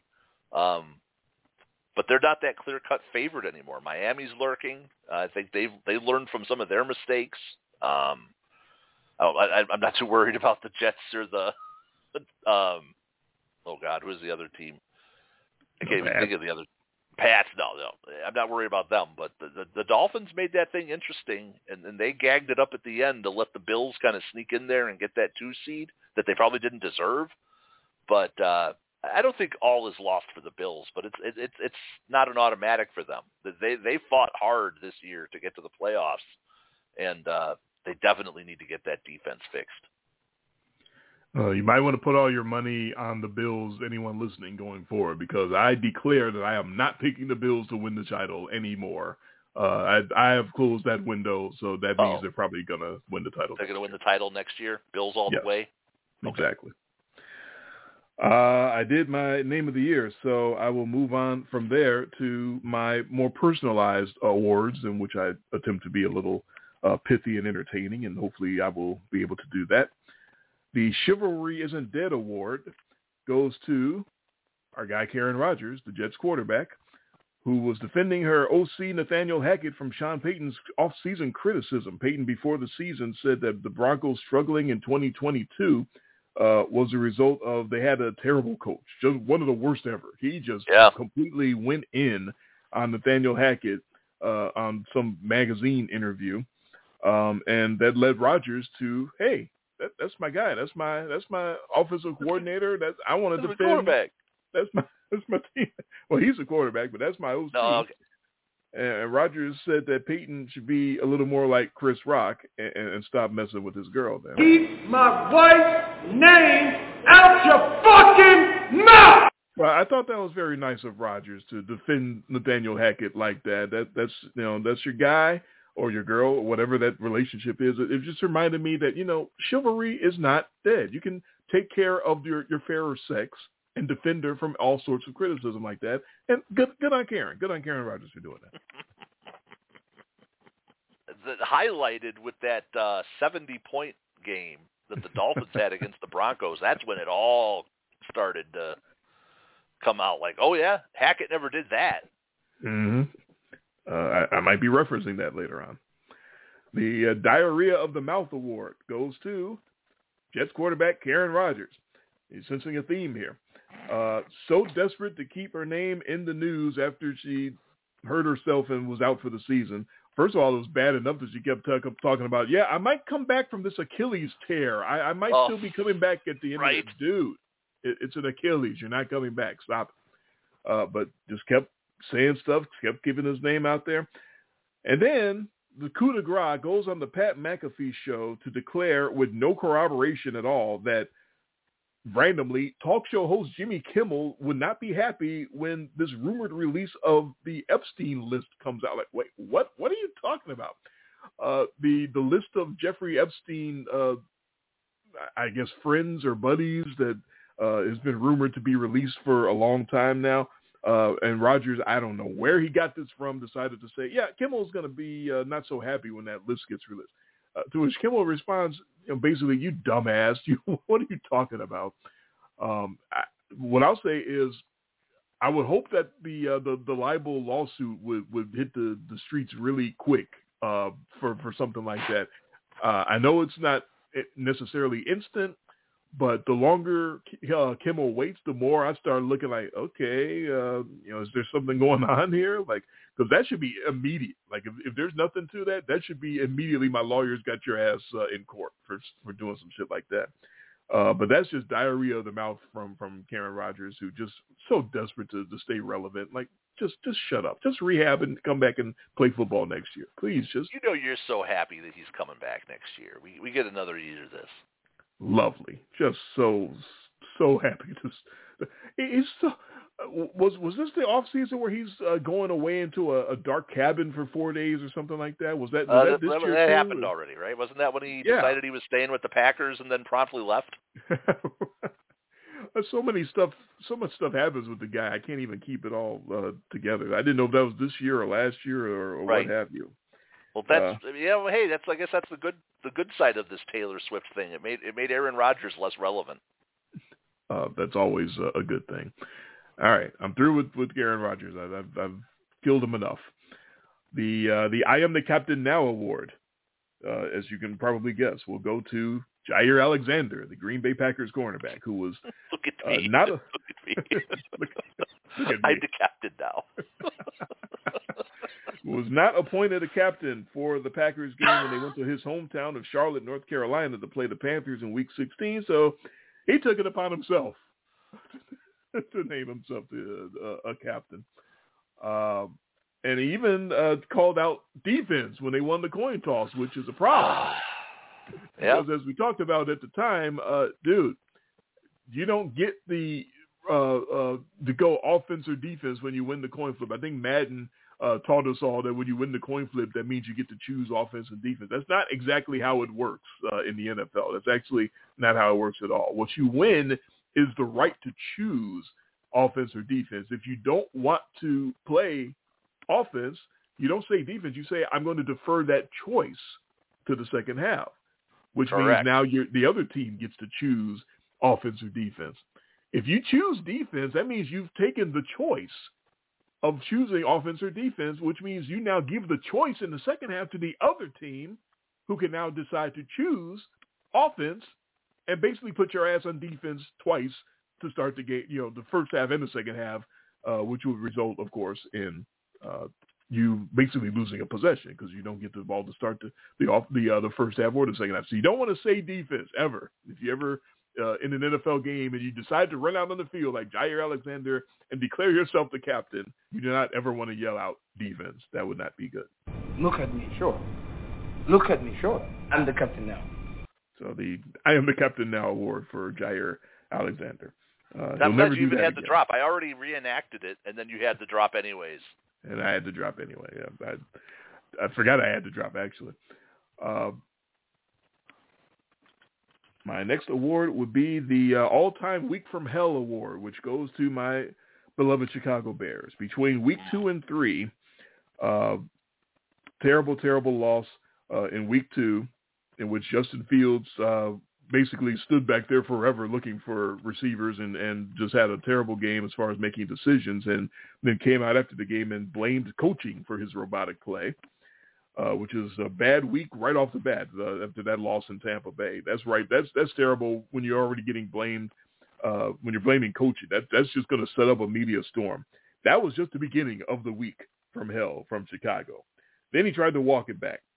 Then GM Ryan Poles had to hold a press conference saying, yeah, nothing to see here. Everything is fine. Then while all that is going on, the defensive coordinator, Alan Williams, had to quit to, quote, focus on his health and family. Do we still know what happened with that? While the FBI was raiding his home and office. I don't know. It's still just rumor. It's just speculation and innuendo that there may have been some untoward things on his computers. That's all we know. All we know is Jimmy Kimmel wouldn't like him. Oh, see, there you go now. But as far as we know, he had to focus on his health and family. That's the official word. Then, if the week wasn't bad enough after all of that, the team had $100,000 of equipment stolen from a Soldier Field parking garage. This is all in 1 week. Oh.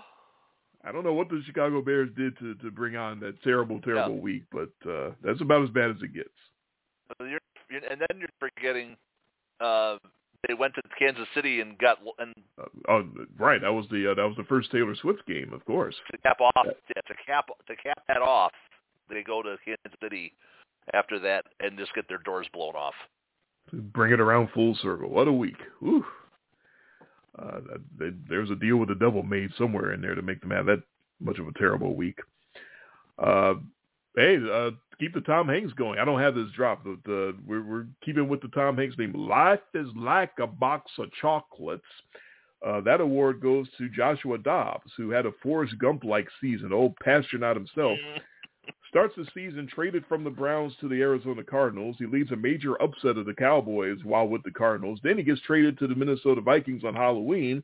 And that trade happens so soon that he has to get the plays described to him in his headset because he hasn't been with the team long enough while he goes in there to replace the injured starting quarterback and beats Atlanta. Anyway, even having to have the plays called to in his headset. He actually becomes the first quarterback in history to score 3 touchdowns in consecutive weeks for 2 different teams. He's everywhere, man. He is Forrest Gump. He is Joshua Dobbs. You can call on him to do whatever you need, and in the blink of an eye, he'll be there, and he'll get it done, even though he doesn't know any of the players or any of his teammates. I got nothing. that was another one of him and DeVito had those Linsanity runs, right? And everybody was, Josh Dobbs, he's the man, and that ended quick. He had some MVP talk during the season, believe it or not. we laughed that at guy. it. Yes, you're right. He did, because he had himself one hell of a about 3-week run there. He sure did. You already touched on this, but I wanted to give my own award. The All Publicity is Good Publicity award goes to whatever the hell that whole Travis Kelce Taylor Swift thing is. I'm still not completely sure how real all of it is, but it's a psyop, according to my mom. What a media frenzy. Cameras catching her every face and every cheer and every hug in the luxury boxes. She made every game, even -7 degrees in Kansas City for the wild card game. Look, if it's just for publicity, she's going all out. All right, whatever this is, if it's a publicity stunt, give her all the credit for going completely to the extra mile to make the games. Like, there's no amount of money you could pay me to sit up there in -7 degree weather at a football game. I'm sorry, couldn't do it. But she did it, and maybe it's real. Maybe it's all real. But whatever it is, like you already pointed out, is paying off very, very handsomely for everybody involved. Yes, there's a lot of money being made here. Mm-hmm. I wish I could have get a piece of it. The Karma is a South Beach Bitch Award goes to, in only his 3rd week coaching Denver after talking shit about Nathaniel Hackett's coaching, Sean Payton leads Denver into Miami and gets beat 70-20. Nate Hackett never did that. That's exactly right. So, hey, Aaron Rodgers, he wasn't wrong. All that shit you was talking about Nate Hackett, he never got beat by Finney. Didn't he do never that. did that. That's definitely some karma for Sean Payton for this season. The Dan Snyder Memorial Asshole Owner Award of the Year goes to Carolina owner David Tepper. That's the only person it could go to because he was just on fire this year. He decided Frank Reich was the problem 11 games into his tenure as head coach with a rookie quarterback. So he gets fired. The problem actually is the owner is an impatient psychopath who fires coaches left and right. That's actually the real problem. And if you heckle him enough about it, as fans did in Jacksonville Week 17, he'll throw a drink on you. He's just all around great guy. David Tepper, what a mensch he is. Dan Snyder Memorial Asshole Owner of the Year, and I got a feeling that won't be the first time he wins that award. But yeah, we already crapped on their quarterback. Now we crapped on the owner. That organization, that might be the worst one in the NFL. They are absolutely in contention for worst organization in football. And that takes hard work. It really does with some of those organizations. And now I would like to have a moment of silence.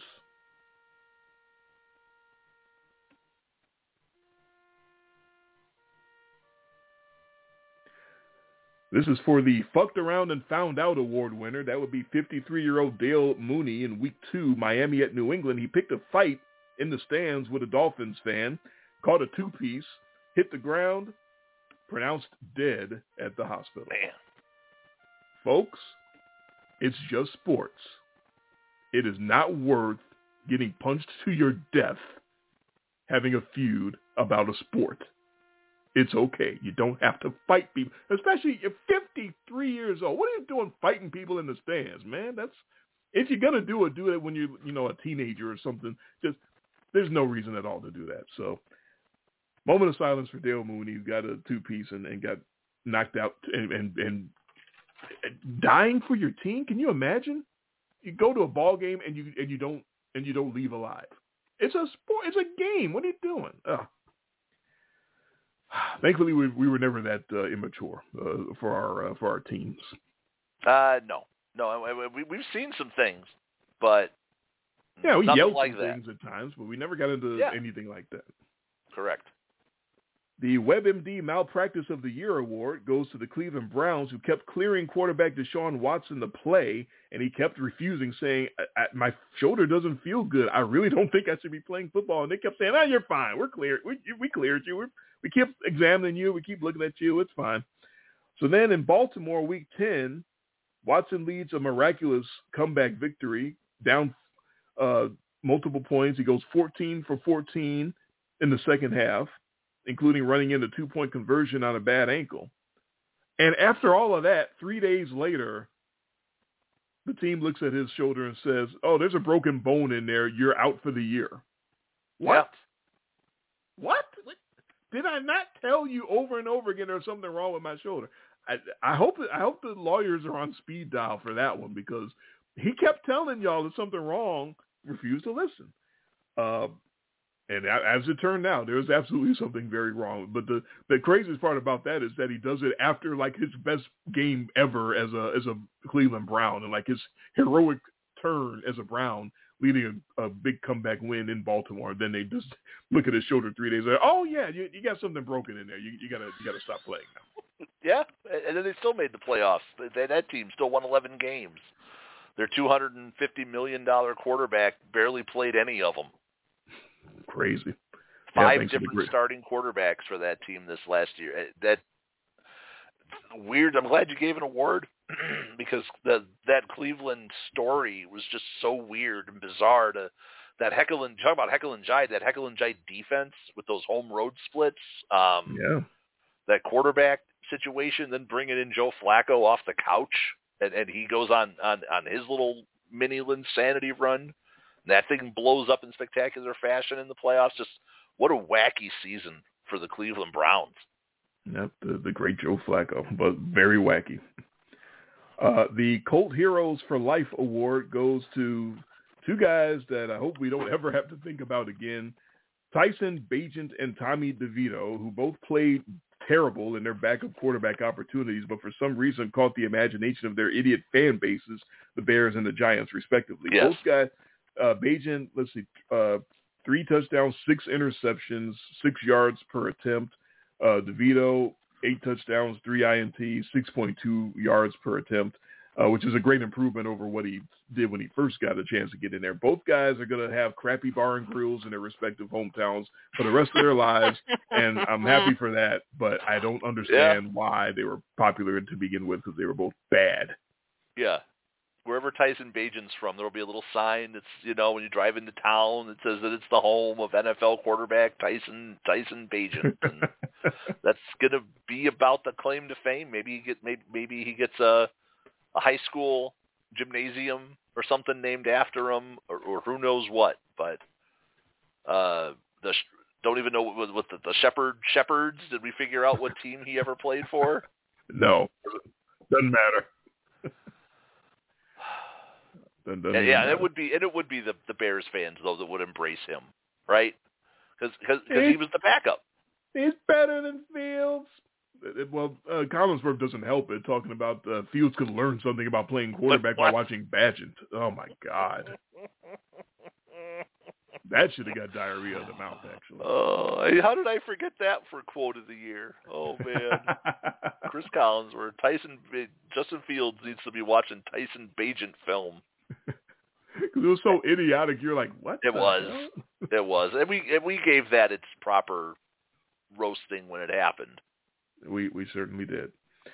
And now with the live show winding down in the last minute, I would like to make my dismount by giving my coolest exit award, because nobody exits and ducks a question like Mike Tomlin after a postseason playoff loss.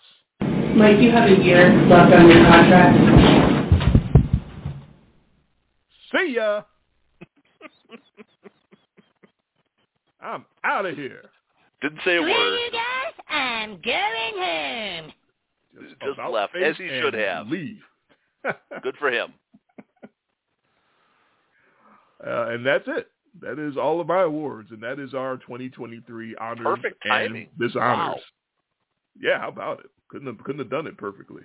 Well, it's a good show. These are always good shows. We get to commemorate everything that happened from the last season and commit it to memory, and it's forever out there. The 2023 season, we've almost got the complete bow on it. Just one more game for all the marbles for us and for the NFL. And you're keeping the suspense going. You are not. I'm trying. I mean, I kind of buried the lead. I threatened you last week, basically. So, I mean, right? I mean, it's basically what I did. Like, you better, or here's what's going to happen. However, where I have to leave you in suspense, that's my Super Bowl pick. You have to make sure it's the right one. No. I picked the Niners to win the Super Bowl. Oh, you mean the preseason? Oh, yeah. Yeah, you sure did. My only option if I take the Chiefs is to get cute. Mm-hmm. Oh, God, with a 2-point spread. Niners by 1, baby. I can't lose. You know what? I think it's going to be a very close game. It might wind up being a 1-point game. Oh, my God. So that would be awesome because a 1-point game either way, I would win the title. And, boy, wouldn't it just be perfect that I could get the Niners to win the Super Bowl but take the Chiefs and the points? And so I get to see that Taylor Swift and Kelsey thing end with a loss, and I get my Super. That's the only way it can happen, too. So that number needs to just come on, get that to 2.5 or get that to 3, because a push. I'll take a push. But you saw what happened to the spread when the night that the conference title games ended. That it came out like San Fran by 2 or so, and immediately all this Chiefs money started coming. So it was actually at 1 for a while. Yeah, it happens to be at 2 right now. It's at 2 again. It was at 1.5 briefly. So you're not getting 2.5 or 3 because if anything, I feel like by next Sunday it's going to go back down to like 1. Yeah, let me take a look here. NFL odds. We use MGM, and that's at 1.5 right now. FanDuel 2.5, Caesars, and the other ones are all at 2. So we'll see. We'll see how that sneaks. But right now, that the line that we use is down to 1.5. Yeah, I'm not surprised. And if enough Swifties start discovering betting accounts by next weekend, it might get down even lower than that. They're not old enough. Their parents, maybe. Oh, okay. Mom, you need to lay 20 on the Niners, on the Chiefs. You have to bet the Chiefs. You have to bet Taylor Swift's boyfriend. Taylor Swift said so. The psyop is working. I need to lay it all out and put the mortgage on the Chiefs. That's right. Parlay it with Biden. Parlay it with Biden winning the election. Running this whole thing to get everybody to lose their homes. Got to parlay Chiefs and Biden.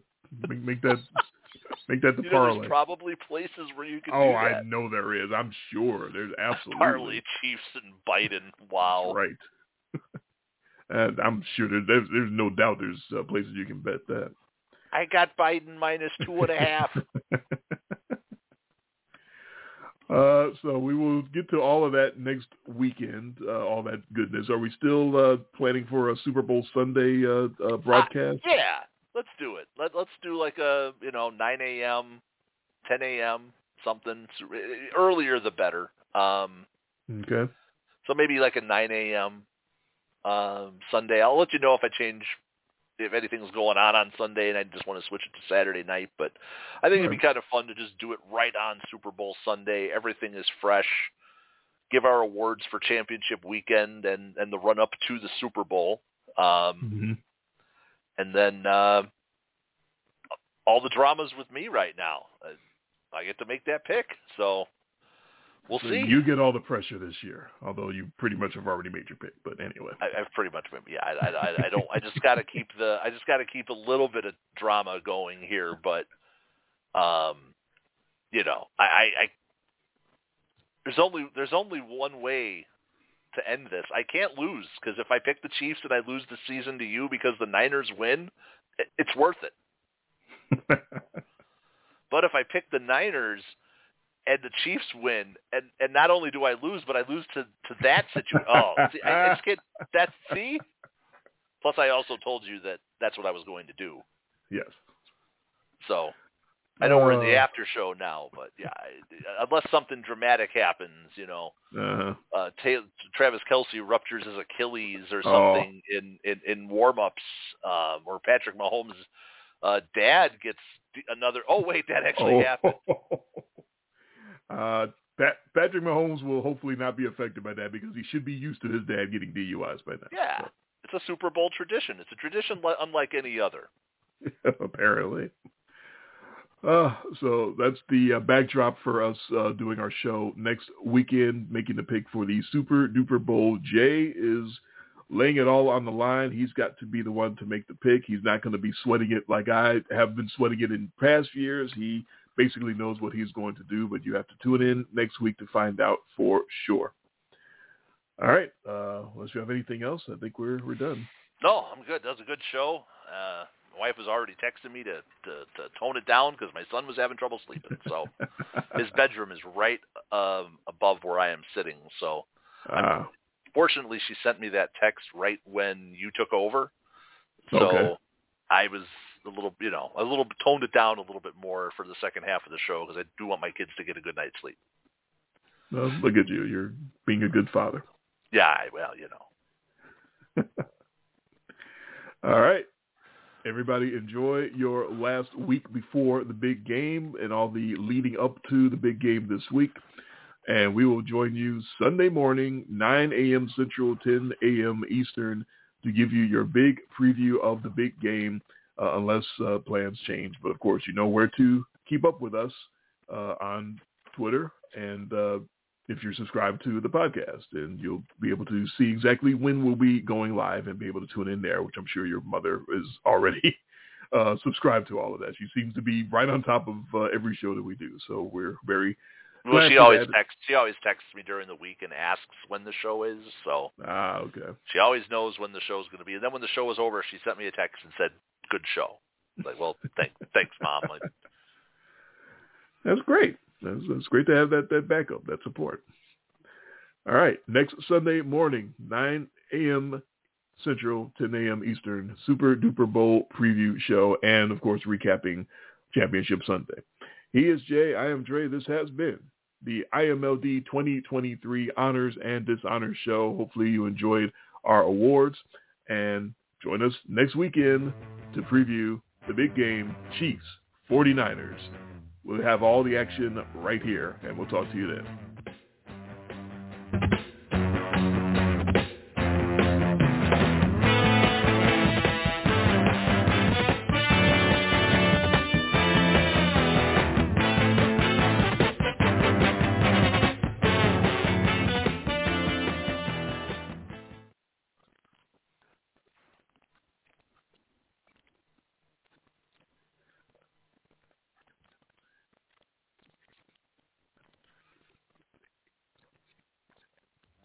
Hello, it is Ryan, and I was on a flight the other day playing one of my favorite social spin slot games on ChumbaCasino.com. I looked over at the person sitting next to me, and you know what they were doing? They were also playing Chumba Casino. Coincidence? I think not. Everybody's loving having fun with it. Chumba Casino is home to hundreds of casino-style games that you can play for free anytime, anywhere, even at 30,000 feet. So sign up now at ChumbaCasino.com to claim your free welcome bonus. That's ChumbaCasino.com and live the Chumba life. No purchase necessary. VGW. Void where prohibited by law. See terms and conditions. 18+.